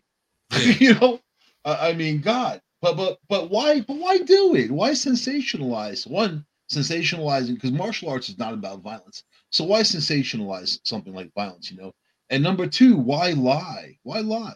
And say because men, like in commercials, or men get put down, made fun of. They're the utility. Basically, you're a utility that somebody uses until they can't use you anymore, then you're discarded. And that's what that instead of being. You remember Happy Days? I'm going to reference Happy Days. Yes, great show. The dad, Tom Bosley, the father, right? He was smooth. He was cool. He was a dad. He wasn't trying to be the kids' friends. He wasn't doing any of that. He was a little step back. Even the Fonz made him nervous. You know what I mean? But it was cool. He was the one that they respected. And the mom had her job. The dad had his job. Nobody made fun of him. Nobody put him down. It was like, look at the Bundys, like Married with Children, right. How they that was like kind of the beginning of ridiculing, like making these guys into these complete losers, even though they're the ones who go out and make the money for the family and keep people together. Right. And I think that, if you grow up and you watch enough of this, especially for my mom was a single mom. She didn't talk trash about men or anything like that, but there's a lot of single moms that will and that do, and they talk trash about their ex. He's no good, and he's this, and he's that, because they're not together again. But then you see girls on Facebook that are pregnant looking for a date. So does it come down to morals, having respect for yourself, and not being out there like that? So I don't know, man. I live in a different era. Yeah, no, this is definitely way different than I mean, I remember back in the 60s, and I was only in the 60s for a couple of years, but the colors were different. I don't know if you remember that far back, but the color of the planet was different 50 years ago. You know what I'm saying? Like the colors were more vibrant. The I was grass only was greener. 50 Huh? years ago. I was only 50 years ago. Me too. I know. That's what I'm saying. I don't remember what the Earth looked like. I think remember though the colors back then being way brighter than they are today. You know, like all the natural colors. You know, not like buildings and stuff, but Right. grass and flowers and stuff. They were just the colors were more vibrant. Now everything is like dull and gray and has this wash over it. I'm going to prescribe you an eighth of marijuana and then send you out there into nature. How's that, man? Yes, that will work. Send me out into nature with some Mother Nature. Pass the Dutchie to the left-hand side. Mm-hmm. Speaking of Dutchie, on my Red Pill News show last night, I was talking about King Charles and how, they said King Charles cares about people and he'll pay the tax and all that because, there's no tax on everything he's inheriting. There's a 40% inheritance tax if you're British. So, so that's you or me. If you're there, that's Right. what you're paying, right? But not for the king. He changed it for himself a long time ago. So he's got, I was reading the list of the stuff that he owns, aside from inheriting his mother's money, but the Duchy of Cornwall, and they own so much. They own the big cricket field. They own an apartment complex area that's bigger than Chicago that they make millions of dollars, hundreds of millions per year. He owns 4 major royal, these I'll call them infestations, 4 major royal holdings where they take all this money in, and he had to pay no tax on that money, nothing. Yeah. Wow. And it's funny how he's passing everything over to his son William, so he can avoid paying the tax as king, so he doesn't have to, say, "Oh, I'll pay." Like the Queen paid some tax. They said it was her discretion. Nobody knew what it was, but a lot of people said it was nothing. Like a quarter, basically. That type of thing. But so, what do you think about King Charles? What do you think about it? The Queen died and all this stuff's going on? It was kind of the clear blue sky. I never really, I don't understand America's fascination with the royal family at all. They're not our leaders. Whenever one of them, trips and falls on the street, there's like, hours and hours of just schlock documentaries about them. I honestly don't care, to be honest with you, Michael. I don't care about the royal family at all. I don't think they're the best, nicest people. But I haven't met them. But one thing for sure, I think having a king and a queen, it's kind of a silly thing. The monarchy, especially their attachment to British colonialism and all the people that suffered under that, and the fact that they kind of just they take money, but they don't give it, and they don't. And the fact that they can rule a country without any kind of due process. It's just because of blood or the line of the lineage, how it falls to whoever dies next, the next person in line goes. So now the billions with the B that he's not paying in taxes. Don't you think that would benefit the people in the UK? I mean, their NHS is falling apart. Their whole health system's falling apart. And this guy's doing that. But then you have a lot of just. I don't like royals. So I mean, there's no guessing there when it comes to that. I think they're all useless, and I don't feel bad. Didn't feel bad for the Queen. She died of COVID-19. They're not reporting that. Nobody's saying that. I know the timeline. She just got COVID not that long ago, and then she was in the entire time. She ended up with long COVID, and then she died of it. But they're not saying that. They're not getting into that. I don't know why. It'd be interesting to say anyway, but she was old and 94 years old. It's hard to get hit with COVID. I know a lot of people younger than that died from COVID-19. So, but it's just he's such a dick. Charles is, and he just is. I don't think he's a good person. They can't even quantify what they own because they have offshore accounts. They have holdings around the world. It's the royal family, so they're embedded. And he's not just like some rich CEO either, because he could take someone's head off with a sword legally. They don't have any rights in England. They don't have free speech. That they can get arrested for saying I don't like the king and that type. So I don't know. It's an interesting situation. I have a lot of friends in the UK. They're great people. I find them to be very subdued Especially one, I love the girl, and she's like, but the Queen Mom was good and she had a good heart. And I'm like, you're missing the point. And what was good about her? What did she do? I mean, even Charles has this big charity that just recently was exposed that all the money they were taking in didn't go to the charitable causes. It was just kind Oh, of go kept it figure. in. Yep. And then the some emir in Qatar gave him bags full of cash. So shopping bags full of cash. I lead a horrible life. I'm not taking in shopping bags full of cash. I just want to see one of those Emir shopping bags full of cash. You know what I mean? But these people live on an unrealistic level to most of us because we're just, you know what? There's no thing that would enslave people more than debt. And you Yeah, have those bills, you absolutely. have those debt. You want to be able to eat and you want to be able to live. So you're on someone's leash, and that's just the way it is, unless you could truly work your way around things and be free. And Well, what's freedom? in this country alone, if you want to, buy your own house, you can't unless you have good credit. You just simply can't. Right.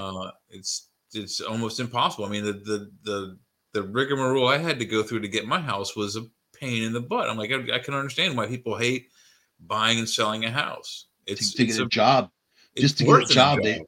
they want you to have a drug test. They want you to have a credit check. You know what? And the background check. So the background check, you're like, okay, they want to know who they're hiring. The drug test, I think, is if you suspect somebody, that's one thing. But just to say, to get this job, we're not going to trust you. We want you to take this drug test. I think that's wrong. I mean, I agree. and then a credit check. It's none of their business what your credit is. None, none, none, For a none. job, no. To buy Yeah, a house, I can see why. I don't. I mean, I know why they do it, but right. But not a it's job. aggravating. And also insurance companies. The car insurance is using credit checks now to judge what you should pay every month. So what does that have to do? What does my driving record have to do with my credit record? Maybe I got the worst credit in the world, but I'm the greatest driver in the world. One thing has nothing to do with the other. Right. Maybe you have great credit, but you're a horrible driver. Right. One thing has nothing to do with the other. Yeah, But they these are don't just little impact ways each that other. they can steal. It's a way to steal. Right. Yeah. The poorest people pay the most for stuff. Right. Then they buy inferior products, which break faster, Mhm. fills up landfills because they can't afford the good stuff. Right. But so what does King Charles need with all those extra hundreds of millions in taxes he would be paying per year? What does he need from that money? I mean, if he was a prince, now he's the king. Those are his people, they're his subjects. Wouldn't you want your people to have that money? Well, yeah. I mean, a good guy would. Right. A good queen would too. A good woman would want that. But that's the royal thing. They don't need them. They're albatrosses. And if that was private industry that owned the cricket field and those apartments and all that, they'd be paying taxes. Oh yeah, absolutely. If it had been, say, Trump, for example, who took over the kingship, he'd be paying that 40% tax. Yeah. Trump paid his taxes, right? He's got his Trump hotels and all that. Yeah.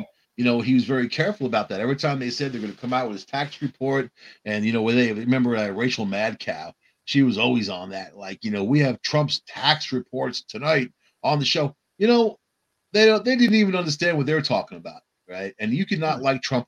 I had a great aunt that was like that. She wasn't great. My grandmother's sister. That's right. Right. She was Right. not great. She had the nastiest. My aunt Eva. You remember that movie with Chevy Chase, Vacation, right? The first Vacation. Aunt Edna. Remember Aunt Yeah. And Edna? Edna. Yeah. That was Aunt Eva. You know what I mean? They had the same type of anger, same and never say something nice. And and if you hurt your feelings and you'd sit there cry, she was like, "Well, I'm just telling the truth." Yeah. So people don't like people like that. People try to stay away from people like that because they're not nice people. And Trump is a guy like that. But I think he's trying to be funny moreover. But man, when I listen to him, he's not wrong. He's Yeah. not wrong. So I can't. And when it comes down to voting, when you have the sitting president say, if you vote for this person, you're the enemy. That's what I heard him say. I heard him say, if you're not with us, you're against us. Oh my God, talk about divisive, and I'm not even a Trumper. I'm just a middle of the road kind of guy. But the Democrats have pushed me very far right when it comes to what I'm thinking of these days. And like DeSantis, that guy's good to his wife. She's dying of cancer. He's there for her, and he's got Florida to run. He did a lot of people favors down there. Not favors. He represented them. Not even Right. favors. He's doing his job. He's doing his job. Yeah. So, and he's not letting that liberal commercial machine push on people. When Disney tried it, he took a bunch of tax money away from them, millions. Now they're saying the place is dirty, it's disarray, it's got, because there's this CEO, Bob Chapek, something like that. He's running the place into the ground, and I've never been to Disney World. Have you been down there ever? Disney World? Yeah, the one in Florida, yes. I've been there several times. I love going there. It's expensive as hell now, but yes, I've been there many, many times. They say it's big bucks. But one person like rented this expensive suite, and it was supposed to be all nice, and they found bed bugs and whatever, and it's just dirty and nasty and whatever, man. I have no reason to go to a place like that. I mean, when you're young, it's one thing. When you get older, it's something else. I would go maybe for the photographic part of it, capture some cool images, that type of thing. But it's fun, but believe me, no matter what age you are, it's a fun play. It really is. I mean, if you can afford it, it's it's like $99 for an adult nowadays for one day. But if you can afford to go down there and get a hotel and spend a couple of days, you will enjoy it. Epcot Center is cool. The Disney World is cool. There's the Universal has a studio tour down there, which is also very nice. Have you been to Harry Potter Land? Have a shitty time. Have you been to Harry Potter? That whole thing? Not yet. No, I would like to go to see that. I've never read the books, but I'm kind of a fan of the movies. So, but yeah, I would like to go there. That place looks pretty neat. If you do the books, you can't do the movies. If you do the movies, you can't do the books. You know how it goes. Sometimes, I'm going to probably buy the books and read them because I know there's some differences between the books and the movies. There's a couple of movies that I've read the books sometimes while I'm watching the movie, which is Dune and A Clockwork Orange. And I got to say that those movies are pretty close to the book. I mean, very, very.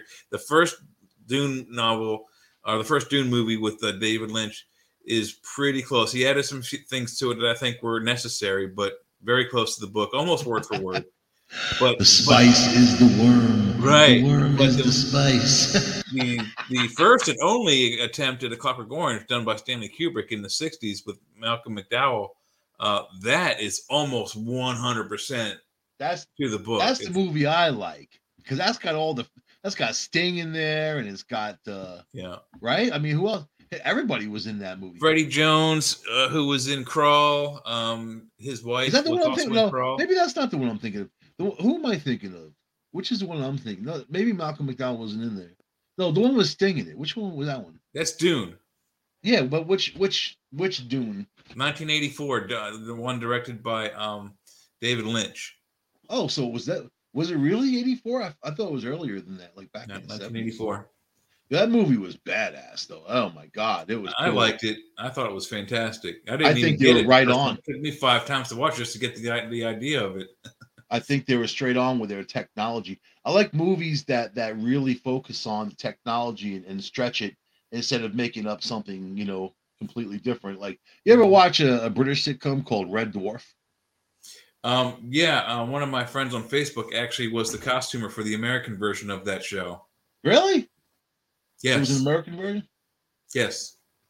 I didn't know about that. I was into Red Dwarf, and I was watching them on the BBC, and then now I have them all on DVD. Man, I got them all. But man, what a great show! When they really focused on the technology, it's a sitcom though. I mean, it's a sci-fi sitcom, and that guy Lister basically traversing the universe like he's this total slob.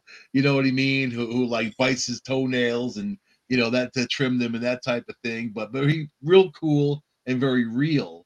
And he's like really the only human left. He's there with the cat that he saved, which became a whole cat race, and then now it's a humanoid. So he's got the dude cat and Rimmer, the guy he like basically hated, which they made into a hologram, and then they find Crichton, the robot. Man, that show! I was watching it long time ago. I was middle of the night. I was like, "What is this?" So on PBS, like, "What is this?" And I thought Cat was a vampire. At first, I'm like, "What are these guys? Vampires?" Like some weird things. I'm not really into vampire stuff. I was watching it. Oh my god, did I laugh, man? They really, really have just good between those guys, and great actors, and they just made people laugh. So love Red Dwarf, but they focus on the technology. I love that. Yeah, we need more of that. It's not a show that makes you feel bad when you watch it and walk away from it. Yeah. Star Trek Well, doesn't make you feel bad. Does Star Trek make you feel bad? It's supposed to be successful missions, and they're all good, right? there's some. I mean, you're talking about outer space, so you got to have some bad with the good. But I think Star Trek does pretty close to what the best imagination of the future would be like. Galaxy how of Terror. cool would it be? About Galaxy of Terror. There's only one scene worth watching. Galaxy of Terror. There's only one scene worth watching, but that's an interesting one too. I like the old sci-fi ones, because they're goofy and campy, and they're more real than the newer ones. Are all anything politically correct gets ruined. The Walking Dead was ruined because it was all PC. It turned into a PC machine. That's one of the shows I didn't follow too much, the zombie shows, but they were really popular, and they still kind of are. But and this is coming from a guy who likes sci-fi and fantasy. I don't think they're as realistic as the Star Trek shows, to be honest with you. Well, first and foremost, zombies don't wear pants. There's probably a thing not. Yeah, you got to think about when they're out there. They're not pulling their pants up, and pants come off very easily. I know. I wear them. Right. I mean, everybody adjusts their pants during the day a few times. If you're just walking around, if you're walking around through the woods and you're bumping into other zombies, your pants are coming off, and then you're probably going to fall down because then they're around your ankles. Imagine in my zombie world, you'd have a bunch of dudes on the ground, people with pants, and they can't move because they're wrapped around their ankles, and they're like, so you got these half naked zombies all over the place. But really, even a dress on women or whatever, dresses on men. How long can they possibly stay on? You're getting rained on, you're getting whatever, and you're in the trees and the bushes. Unless they got stapled on at the when they put you in the box, they're coming off. Yeah. Ever walk through buckthorn? That thing take your clothes right off. So I don't know, man. So it's to see them all fully dressed and walking around. That was kind of funny to me. And then, and also like the women who copped up being these warriors. There are some tough women out there, and they will jump to it. Most of them, no. You know what I mean? Most of them would be inside hiding from the zombies, waiting for the dudes, the utilities, to go take care of the mess. So, but that show got so weird, and it was cool till he killed this guy Glenn. And if you ever watch this guy, he was happy, he was funny, he was out there. Until he got into a relationship, man. Then it was all about her. Then he was pining away doing the White Knight. Oh, the knight in silver, shining armor. Oh, we gotta save her. That became his primary focus. So why do men lose the focus on themselves when they get into a situation like that? And it shouldn't be a relationship be 50-50. Like both people, you know what? I mean, to I have a friend who's just like, I'll say it in scientific terms. He's pussy drunk, And, scientific. And it's an AMA. You gotta look up pussy drunk. And he's just infatuated with this chick. As soon as women will lose respect for you if you put them on a pedestal. If you buy them expensive gifts, they will lose respect for you. Because women have a whole problem mainly with their self-worth. The ones I've known in my life, friends, family, the ones I've dated, if you like a gift is nice, an actual gift from your heart. This is something, it's an occasion and whatever. But like a lot of guys go crazy with all kinds of jewelry, all kinds of expensive stuff, and they log them with these gifts, and at that point it becomes more of a property instead of the respect of a relationship. So I think that a lot of communication is lost there, and I try to retrace my steps and my bad relationships, what went bad, and it was probably all me at one point or another. I have a problem, and I don't like people. That's one of my problems. I can deal with people for a short time, but I never really found the one that I wanted to be around all the time. And my last That's the relationship, hard part. That really is a hard part. the last one, I raised your kids. We were together 15 years. It was a situation, she, got issues and like narcissistic, and it was very tough just getting through there. And I really felt like it was a duty to raise the kids, and they weren't mine, but I felt like they were, and we just went forward doing that. But she couldn't have a good day without making you feel bad, or making you cry, taking you down, and that's not good. That's not good for people. No, that's Your not how. self-worth and your self-respect, your self-esteem. When someone's tearing you apart, the liberals do this thing where they sexualize everything. You ever notice that? Yeah. And there was this tennis thing going on, and the girl's father came over, patted her on the back, and maybe his two lower fingers, hit her ass.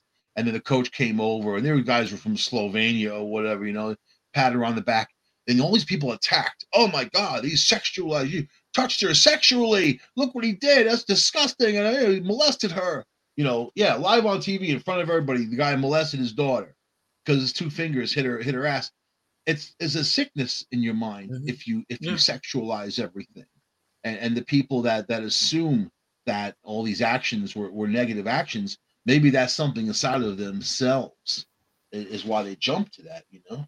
Yeah, it's you see it in like these these clickbait things like they come on the browsers.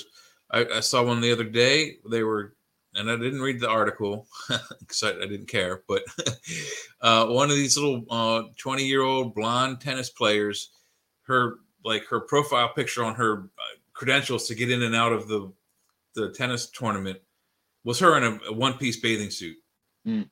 And people had an issue with that. Like, oh, how dare she sexualize herself by putting herself in a bathing suit on her tennis credentials. So what? Who cares? And She's liberal in a bathing suit. Liberal people are supposed to be liberal. There's it was the conservatives like you got to cover up and all that, right? And the liberals are like, no, take your shirt off, right? I mean, it was that free the boobs, all that stuff. Free the boobies. Yeah, they I don't get why people give an issue about that. Who cares what her picture is? Nowadays, it's free the boobies, but don't stare at them. There are clubs in New York City that have a staring rule that if you stare at someone, you'll be thrown out.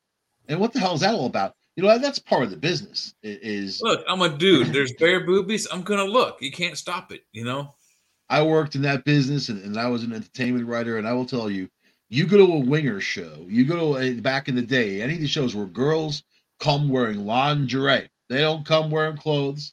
They're there in straight up lingerie. They're showing their stuff off or whatever. Hey, man, I had to hire a bunch of shop girls, and my friend's dad owned, I remember a club called Goldfingers back in the day. Remember Goldfingers? It was a strip club, It became some sports. This is still a strip club, but it has a sports name. They just changed the name. Anyway, because he and I were there all the time trying to pick the girls up. And I said, tell Loudon, you want a job? You want to come to the club and you get $100 a night plus tips. You get to walk around. You don't take your clothes off or anything like that. But these girls were knockouts, man. And they made so much money selling those shots while doing roving shots and just out in, because the club was so big. It was hard. There were 4 bars. It was hard for people to get to the bars because there were so many people in there. So I'm like, send them out, send out the shots and bring them to the people instead of let them come to the bar. So, but there's nothing wrong with that. There's nothing wrong with showing some flesh. There's nothing wrong with showing people's bodies. The liberals will say sex workers are okay, should be legal and all this other stuff. But then they say, don't stare at boobs, right? Yeah. That make any sense to you? No, it didn't make as much as it makes any sense for those Muslim countries where they cover up the girl because, I might lose control because I see a lock of blonde hair or I see her ankle. Holy cow, look out. There's a girl's ankle. I How think about I'm going to lose control.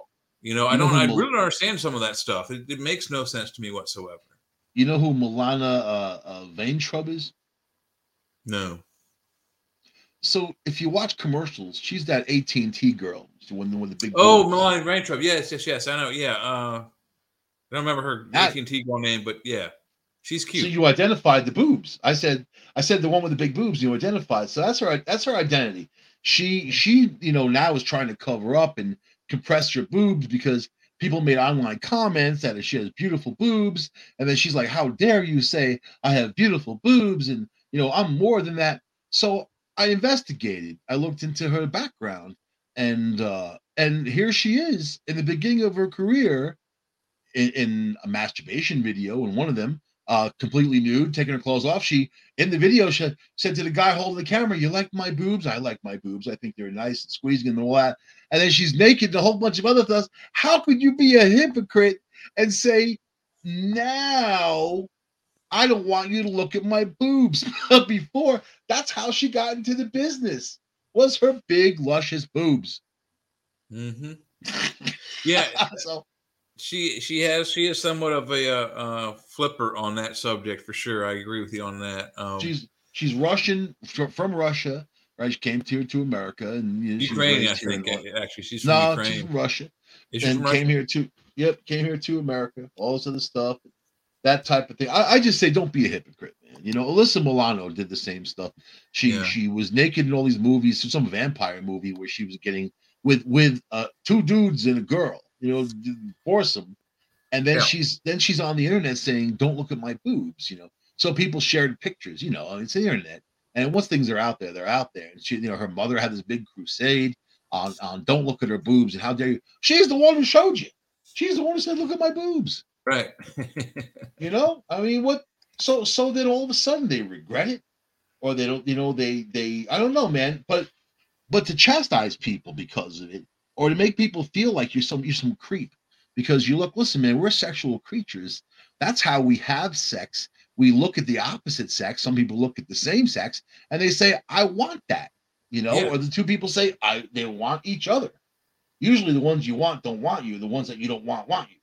Right. Yep. That's usually how it works out. But that's the factor of attraction. I mean, you don't look at someone who's completely like out of your realm, out of your comfort zone, out of any other kind of attraction and go, yeah, I got to go and meet that. No, you go after what you like. Either you like the way she looks, the way she dresses, the way she walks, something that you like. There has to be like there. Period. If you show too much interest, you're going to go nowhere. Yeah. And I'll tell you, I was in a unique position to observe common relationships between people and then hear about it later on. And as soon as these guys crossed that zone, like my friend who is like crazy for this girl, did everything for her, bought her an engagement ring, right? And they're gonna get married. Then she broke up with him because she's going to go back down south and he's out west. And then he's like, no, hold on to the ring. Well, when you come back and whatever. I was like, dude, take that ring back and tell her goodbye. Hey, it was fun. I'll see you later. I got a date later on tonight. That's Right. the way. If you want them to love you, that's the only way, unfortunately, unless you meet that one person. We call them Nawalts. Not all women are like that. That's what Nawalt stands like. That if you meet that one person who just loves you for you, you love them for them. Hey, it does happen. I know people who have been in that. But usually when you're living together with someone for a long time, there's issues there. There's stuff there, and then it depends on what they have accumulated between the two properties, houses, kids, and whatever that complicates things too. Then people end up cheating on each other, and that adds a whole different level of messed up, to the whole situation. So, but it's you don't want to be nasty to the person that you love, right? And I think that's really it. And men love women for women, but women love men for what they can do for them. There's a big difference there too. So I and think then part of that's true. Yeah, the things that they can do that women aren't usually traditionally taught, like fixing things and swinging hammers and stuff. But a lot of women now can't that's even not cook. always the case. A lot of women now don't even cook. I cook. Yeah. My mom taught me to cook, and she's going, you cook, you can take care of yourself. And when you meet people that don't cook, they don't take care of themselves. So you Mm-mm. meet like a lot of these young women. They got the big nails, they got the hair, they got all that stuff, and the Gucci purses. They're very conscious on what they spend on things, and everything has got to be really top notch, top flight, right? And then they say, Right. Right. "Oh, I don't clean and I don't cook and I don't do any of those things." Would you look to someone like that for a relationship? I mean, that's someone If it's if not she worth. can't, so you got to be able to cook. I mean, it's just the basic principle of life. If you can't make yourself something to eat, what are you here for? You know, Back I in mean, back in the day, the women would have the food on the stove, and the men would come home from work, and then they would smell now that food and kiss their wives, their women, or whatever, and then that was their lives. Man, things have changed though. In our lives, in the roles that people had, things have changed. And families changed. Families broken up, into pieces. In some cases, a lot of it's financial. we were actually talking about this on Jeff's show just before this. That we were talking about this thing called archaeofuturism, where you take like our culture as it is today, but you put like Star Trek style technology into it. So things are kind of out of place. And I was talking about how cool would it be if we had the 50s, 1950s, like Leave It to Beaver, okay, home values, like that kind of 50s innocence. But we had the connectivity of today where you have the internet and all this information is instantly, as soon as something explodes over in China, you know about it within minutes. Imagine having that old 50s morality with today's technology. Where would we I be? Would there saw. be a war in Ukraine because of it? I just saw the beaver in Tremors 3. I was watching Tremors 3 that came out a long time ago. And the That's a good beaver was movie. in there. He played the scientist, the little short scientist guy. I don't know if I'll you have to know go the back and look trip. at that. I have all those movies. I'll have to go and check that. I haven't seen Yeah, that in he's a the guy with the while. glasses, man. Well, that's Ernie, right? No, that's not Leave. Is that Leave It to Beaver? No, Ernie. Ernie from My Three Sons. There you go. My brain Okay. works Yeah. all of a sudden. But it's cool seeing those guys in these movies all these years later. Every once in a while. I love the Tremors movies. I'm a Tremors. You know what? From the whole series, man, all of them are awesome. You know, Yeah, I enjoyed them. Even the TV show was pretty good. yeah, I like how they kind of went from one to the other, and the screechers, and then the ass blasters. Kind of making the complete circle of life for that worm. It's pretty cool. But that's the thing about these movies, like like like Christmas movies. I was looking at a bunch today that they're advertising because Christmas is coming up, obviously. Right. And then you'll get them now for free, on these services. But the second they get into November, you're paying for these Christmas movies. You're paying big bucks. Charlie Brown Christmas. That's a classic, right? But they're gonna make you pay like I've never paid for it. That particular video is as old as us. yep, Came out in 1966. yeah. And I've never, ever, ever, ever, ever paid to see it. It's always been on TV, always been for free, and it was like every year you could watch it for at least a day. Yeah. I have it on DVD, luckily. I went crazy a few years ago buying DVDs on eBay. And some of them were so cheap. It was like when digital stuff was starting. So maybe a lot of people thought people aren't going to watch DVDs anymore. And when you catch the market when something's going out, man, you get deals. CDs. I have hundreds of CDs. And a lot of these CDs have 15, 20 songs on there. You only Mhm. pay $3 or $4 or $5 for the CD when it was crashing because they want you to pay a buck and a quarter or whatever it is now for a digital copy, right? And, Right. if you go on Amazon or whatever, or iTunes, but you know, the music doesn't sound as good. Like even people that argue vinyl over anything, like starting with vinyl. Yeah. Vinyl's cool, but CDs really had a good technology about them. A lot of my CDs became sick. They start to flake. The ones made back in the 80s, and you gotta toss them out because that's it for that. It was They just have a bad lifespan. Yeah, technology. they eventually will stop functioning correctly. Yep. And then, but I took them and I downloaded them all on my computer, and I have external drives, which I have all my music on there. But when you play digital, it just doesn't sound. It doesn't sound as robust. If you take CDs and you take an aqua blue magic marker and you go around the edge of the CD on the inside and on the outside, when the laser is hitting the CD, it keeps the light inside, which helps the music. It gives you more of a robust sound. Oh. So that was a big deal back in the day when CDs came out. We were all with our blue magic markers, man. But now you have like everything's digital, and it's just not as good. I mean, I guess you just have to have the. Even if the music was as good, it's not the same. And when you go to your record collection, whether it's CDs or vinyl records, you've got a physical thing that you can flip through and look at. I've got 6 furnitures upstairs that have my DVDs and my music on it. I've got 900 titles or more than 900 titles of DVDs and movies, and then I have, I think, 420 something, close to 400 and something CD music from different various genres. But half the fun of selecting it is you don't know what you want to select, so you sit there and look at the collection like, oh, I'd love to see that again. Haven't seen that. I haven't heard that. Haven't seen that. You know what I mean? The joy of picking it out is half of the fun of listening to it. Right, exactly. That was albums. Albums and CDs. I mean, like I said, I've got a CD rack up there that's almost completely 100% full of music. And going to a record store, going to a record store and flipping through albums and that type of thing. And it was something to do. It was cool. There's always something that you're like, oh, look at this one, or if that one's on sale or whatever. It was good. Woolworths, man, that was a great place to buy albums. I bought my Blues Brothers album there for 99 cents. I was like 11 years old, whatever it was that came out, man. The old Saturday Night Live, the good old days, man. That was and the Blues Brothers. Show.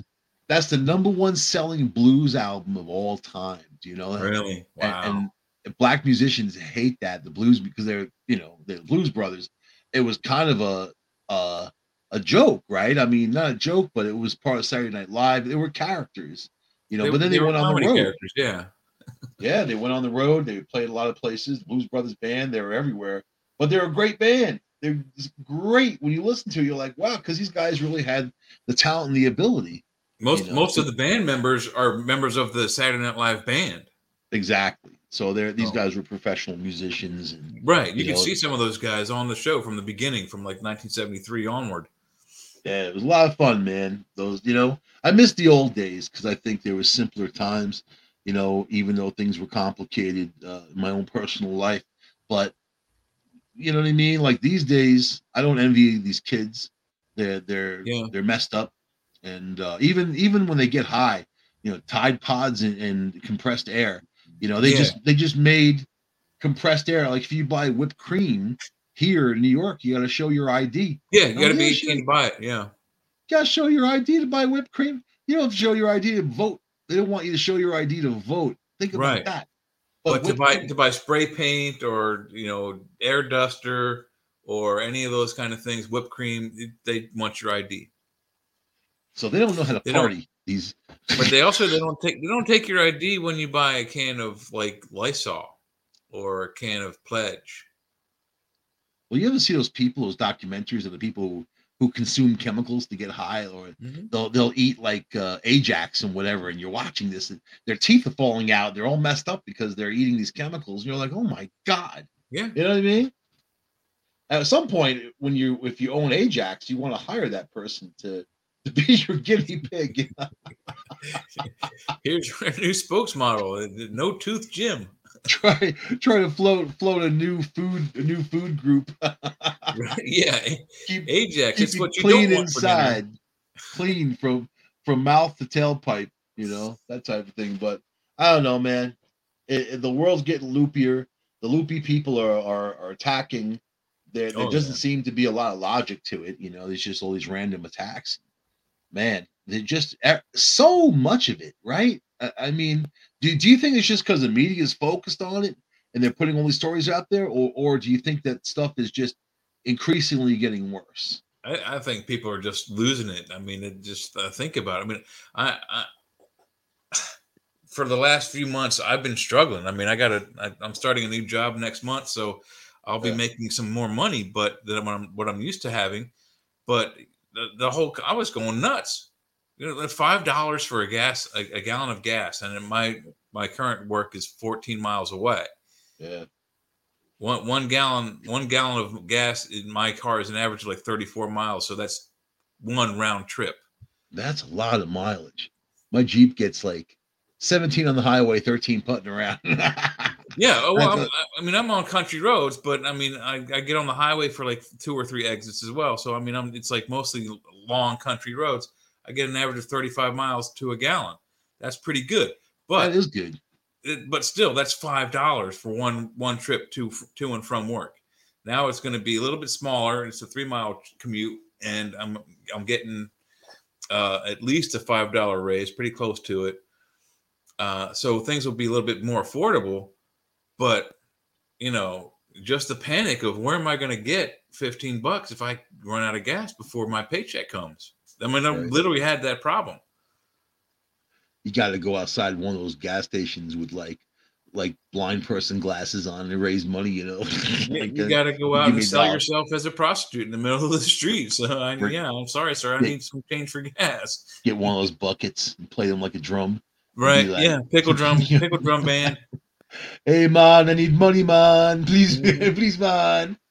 You know, yeah, that's sometimes no joke. It works, but you know that's where I think all this is coming from. Is people are just flat out panicking. I mean, it's. I have friends that do Uber.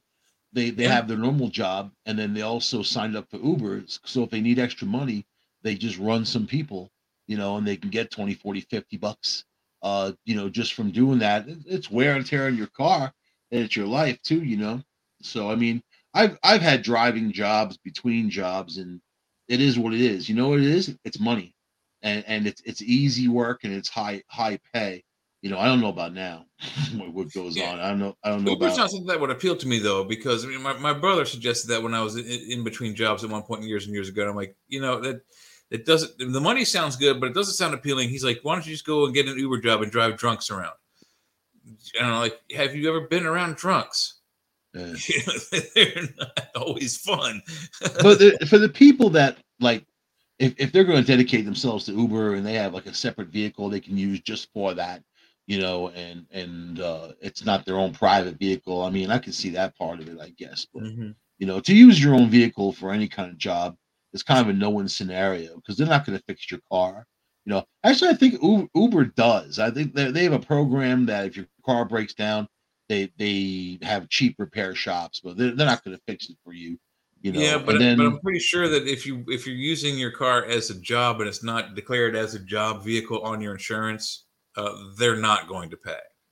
Yeah, well, because rideshare, it's rideshare, so they get around the law. Like back in the day, when I drove on Long Island, I was between club jobs, and then you know, that was the only job I could get at that time, and then turned out to be a great job because I was meeting girls and making great money, and I was like, wow, you know, and having fun because I drove the nighttime shift, and everybody was just kind of goofy and hanging out, you know. But so it was only like 6 or 7 months, so I didn't have to do it too long, you know. But you know what it is?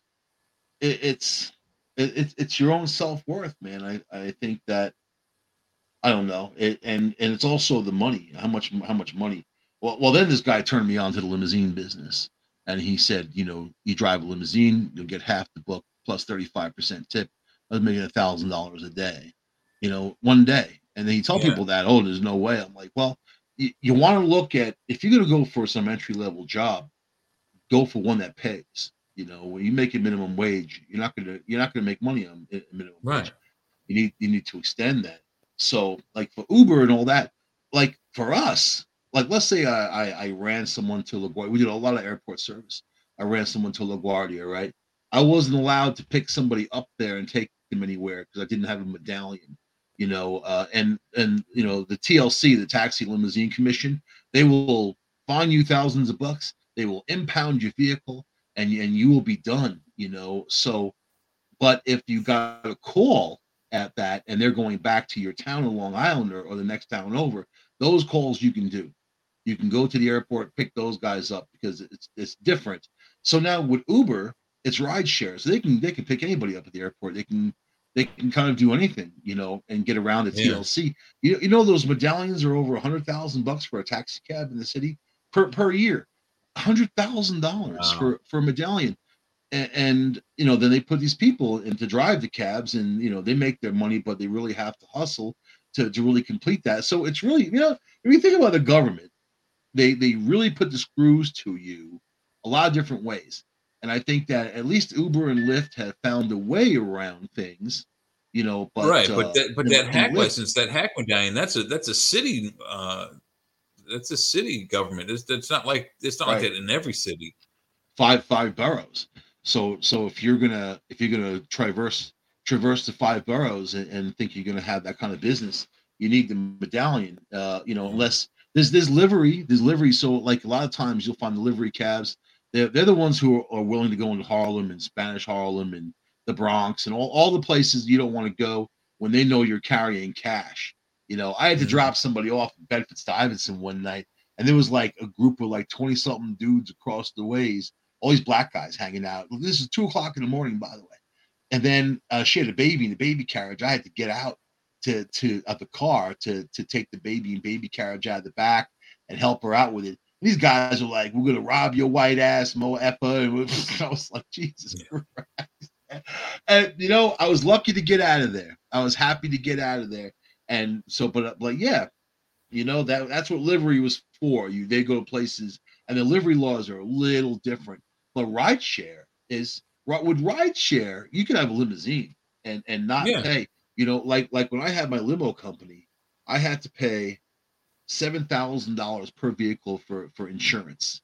$7,000 for insurance, Per month. and yep, yeah, oh no, per year, Yeah. 7,000 a year. So which is a hell of a lot of money for car insurance. But you're running people, and then the newer your vehicle, the more they charge you. So they Yeah. actually like punish you for having a new fleet. They want you to have all broken down stuff to play the game, but then your customers aren't going to have that experience. So now let's think about Uber. Let's say you bought a stretch limousine and then you want to run people. You can do that with a ride share, normal license plate. You don't need to worry about livery or any other nothing, and run people and keep that money for yourself. So they kind of open the door for a lot of people if they want to get into that type of thing. But it's crazy business. You know what I mean? Airport service is one thing. Just picking people up, dropping off. It's like the drunks. You don't want that.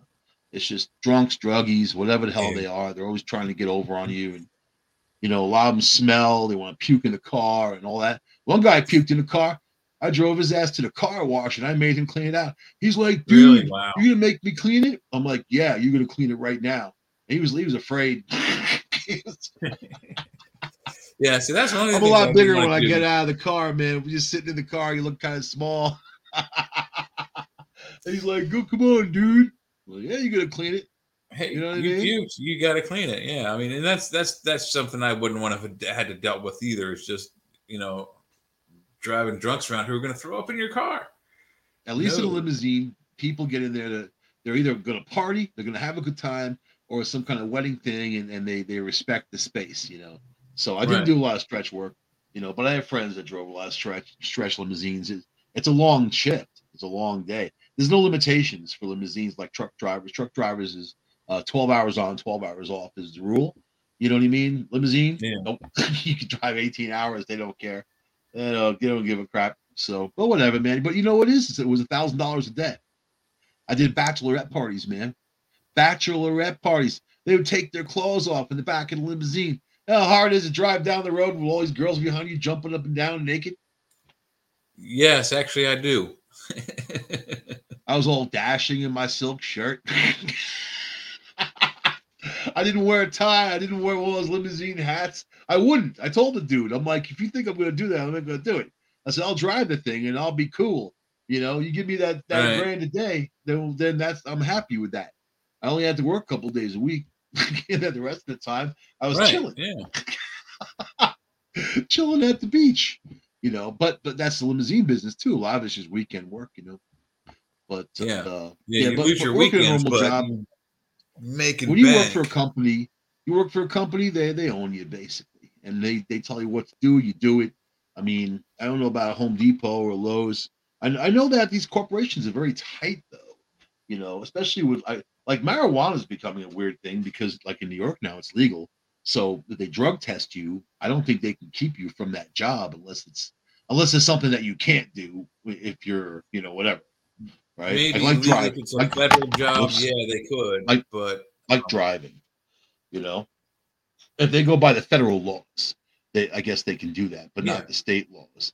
But I know in Las Vegas, I've seen a lot of court cases that got ruled against the businesses for not hiring people because they were smoking marijuana. So I don't know. More gray areas, man. It's better to be under the radar. Whatever you do it under the radar because this is a crazy world and things aren't getting any easier. Even the jobs out there, dude, we're talking about jobs, but man, the lack of good jobs. There's lots of service industry jobs, but the lack of good Yeah. jobs, they're not there. They're not there. Well, no, the jobs that are available out there are in what I do is in warehousing and in the home improvement area. I mean, UPS, FedEx, they're all always hiring constantly. But and Amazon also has like 3 or 4 new not factories, but warehouses up here in this area. So, Oh, yeah. but they're so high volume that they're also very dangerous places to work, particularly So Amazon. the truck drivers picking up, dropping off, a lot of them don't touch the freight, so they just pick up the box, right, Most and bring truck them from one drivers do place to the not other. unload the trucks. No, they drop off a trailer and either Yep. they uncouple and drive on to the next job, or they stay until it's empty. And they're getting Or $45 an hour. The truck drivers, 45 an hour. That's basically what they make. Even entry level, it's around there, $35, $40 an hour. yeah, something like that. But some of the smaller mom and pop shops is $20, $21, $22 an hour. But they also some of the long hauler ones, the book where you have to go several states or you do an overnight, several 3 or 4 days overnight driving. There's a mileage, so you get like 10 cents for a mile, and if you get into Right. cities, it's like 35 cents a mile. Right. They take care of their people. I see what truck drivers get paid. It's grueling work. I think it's just driving is not anything like any other job. You can even close your eyes for a few minutes and collect your thoughts and take a break. When you're Yeah, driving, you you're can driving. do this number. You can't do that while Yeah. you're driving. Especially a tractor trailer or something like that. But I mean, it's that's what it comes down to a lot of people. I know a lot of people that became truck drivers because they lost their jobs, and then they went the path of least resistance. Is that driving a tractor trailer, and they didn't mind doing the miles in the highway, but I Well, think yeah, that no, some of these ultimately, places will hire you without a CDL. They will pay you to take classes either at their facility or another facility, sometimes yeah. even like a community college where they'll teach you how to drive with a CDL license, backup trailers and all that. And then they will almost always hire you on. The best way to go, though, what I found, is that you go to the driving school yourself and you pay for it, and you can get funding. You don't really have to pay for it because there's all kinds of, especially if you're a displaced worker and that type of thing. There's all kinds of funding available to pay it for you. This way, you get your Class A license, your CDL, whatever Class A, B, C, whatever you need, Mhm. and then the company that you apply to doesn't own you. When you go to their school and they train you and they do all that, they make you sign a contract that you're going to work for that certain rate for like 3 years, sometimes even longer. So they get Yeah. that driver, they know that, and then they give you the worst trucks. They're not exactly Yeah, nice you vehicles. might encounter that, but there are plenty of unions that protect the truck drivers, I AFL and think unions CIO. protect themselves these days. I don't think that the Teamsters and all that are actually out there for the people anymore. But hey, it's just doing the mileage, you make the money and that type of thing. And if you got no family life and nothing going on, you could even have a dog take it with you on the road and do the Yeah. miles. Have you seen inside of some of these, long haul rigs? They got, Yeah. nice amenities. I mean, it's not the Ritz, but some of them have king size beds. Some of them have, bunk beds. So you can like bring a companion and bring, your wife and a small kid, which I wouldn't want to be that kid, but, you have full bathrooms in these things. You can shower and go to the bathroom on the road. You don't have to, Some of them are like little campers, yeah. Right. not Yeah. the ones that Exactly. if you sign up for like that JB Hunt or any of those companies, they're not going to give you the big sleepers. Something minimum. You know what I mean? But A these lot, a guys that lot of own their own JB Hunt trucks, is dedicated stuff, so they're local, day trip only, yeah. like they Nah, for JB Home Hunt Depot goes and Lowe's across. and whatnot. But they do have JB some Hunt long goes haul stuff. across the country. Yeah, MTS, JB Hunt. I know them all because I've seen them on the highways. And then I know people that have worked for them from time to time and doing all that. So that's more the track record. I would rather, like I said, I'd rather be in a limousine. You get to dress up. You meet some cool people. If they do any damage, they're paying for it. And that's kind of it. And just don't throw anything out the window. Like, Yeah, that's it. But if you can make a grand from doing something like that, rather than and having to do the miles driving a truck and and it's going through the and traffic some and of the nicer get fares will share their drugs and sometimes their bodies with you. So the perks. trucks when you're jamming gears going through bumper to bumper traffic. I can't even imagine what something worse than that. Automatic having an automatic is bad enough going through heavy traffic, but Yeah, jamming gears, you get like 13, 15 gears. 13, some of them have 20 and 30 gears. So So yeah, man, it's a whole world. So I guess we're at the end of the show. Joe never got here, man. Joe Joe never never came came in. in. I still don't see him. He's down there in the queue, but he never. That was from the beginning. I don't know. He said he was going into New Orleans and all the stuff going on. Oh, be careful, man. Yeah, well, you know. he's got Bertha with him. Yeah, he's got Bertha, right? Joe's in Yeah. traffic. You know what? Yep, that's right. Only time he talks about in traffic, I had my gun out. This other guy had his gun out, whatever. Oh my God. Who wants to deal with that? Gun out, Yeah, you well, got your gun out. if you live in a dangerous place, you need to have that with you. I don't know. I think the people make it dangerous. The place isn't dangerous. You live around People are dangerous dangerous. I people. mean, think about it. But all right, so we're going to end the show. So tell people where they can find you, man. For the next 2 Fridays, I'll be on Fridays at 8 with Jeff Pritchett on the Church of Mavis radio show. So what do you guys talk about at the Church of Mavis? Is it religious? Next week, it's going to be Pleiadians and aliens and UFO conspiracies. It should be a good one. Well, that's cool. Yeah. I've been doing a lot of that on Discovery Paranormal, just here and there. Alien technology, I did one of those. Just flopping around. I think we're getting closer to Halloween, Yeah. so more talk about the spirits and that type of thing. But there's a lot of information out there, and a lot of people. Well, everybody's got a camera now, so they're all capturing all kinds of interesting things. Yeah, Everyone's but got a if you look camera at in their the pocket. people, they're always looking down at their cameras. They're never looking up with Yeah. their cameras. That's the problem. Look up with it. They're not going to capture anything, though. I'm a photographer, and I've got some dramatic lenses. I'll tell you, if I have a 600 millimeter, if I take that sucker, it looks like a Canon. If I take that sucker out, Yeah. it takes a while just to focus on something at night in the sky, just to focus in on it, And You need a my, tripod. my Yeah, no, that's a big, heavy lens. my camera takes seven frames per second. So if I hit, it's like a machine gun. You hit the trigger and it's going. But I'll tell you, it still takes a long time. So you're talking about thousands of bucks worth of equipment, but it still takes a long time to zero in. Imagine a cell phone that just these junky cell phones. You'll never get the quality out of the cell phone. But a light in the sky. What are you gonna do? You can't really zero in on it. Even the moon shot, and the moon is there. The moon ain't going anywhere. It moves very slowly. You know what I mean? Well, Even getting a problem is moon if you shot. zoom in, you have a smaller, tighter area to control. So it's harder when you have a small layer like this. It's always shaky, but as you back out, it always stabilizes. So that's Yeah, but part of the problem. if you have the lens puts you there. So you don't really have to. It's more about lighting. All camera work is lighting. And if you have the proper lighting, you're going to get the shot. I like challenging myself. I like taking pictures of 747s and the night sky way up there as they're flying to see what kind of what kind of definition I can get out of it and that type of thing. But the 600 lens I have has 14 elements by themselves, 14 pieces of glass in that sucker. That's why they're so expensive and heavy and everything. Yeah, heavy. They're like 6 pounds. Those things, 5-6 pounds. Yeah. Add that to your camera. Like my friend was like, I don't work with a tripod. I really don't like them.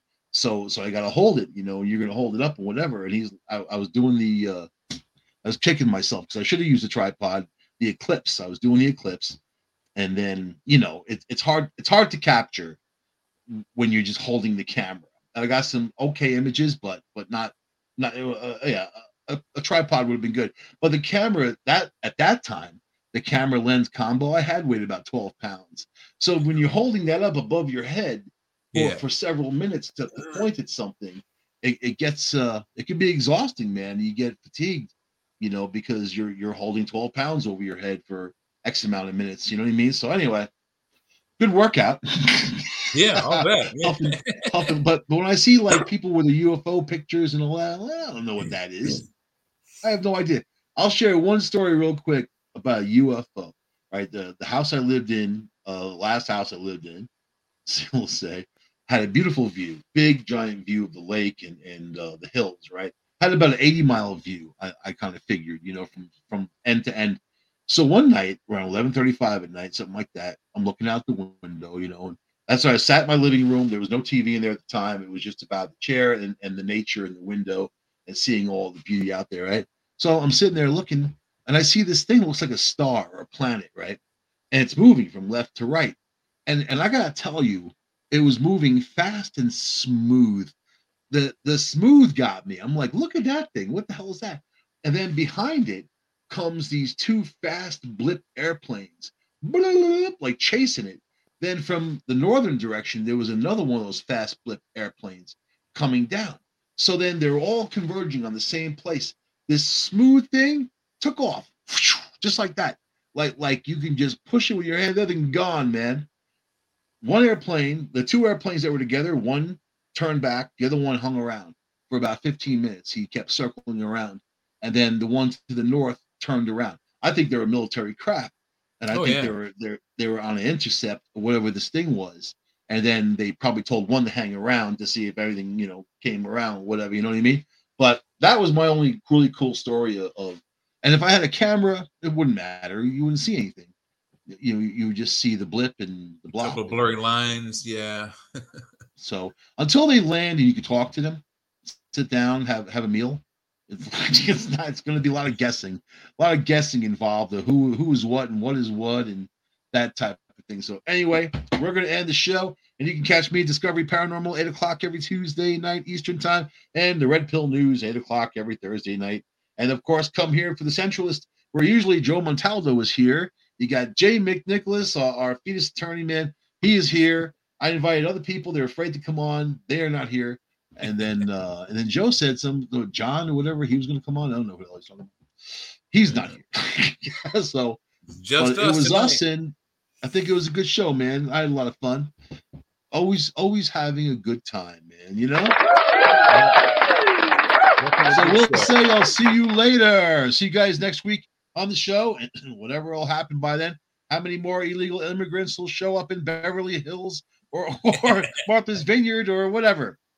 We'll find out on the next show. Bye, y'all. Good night.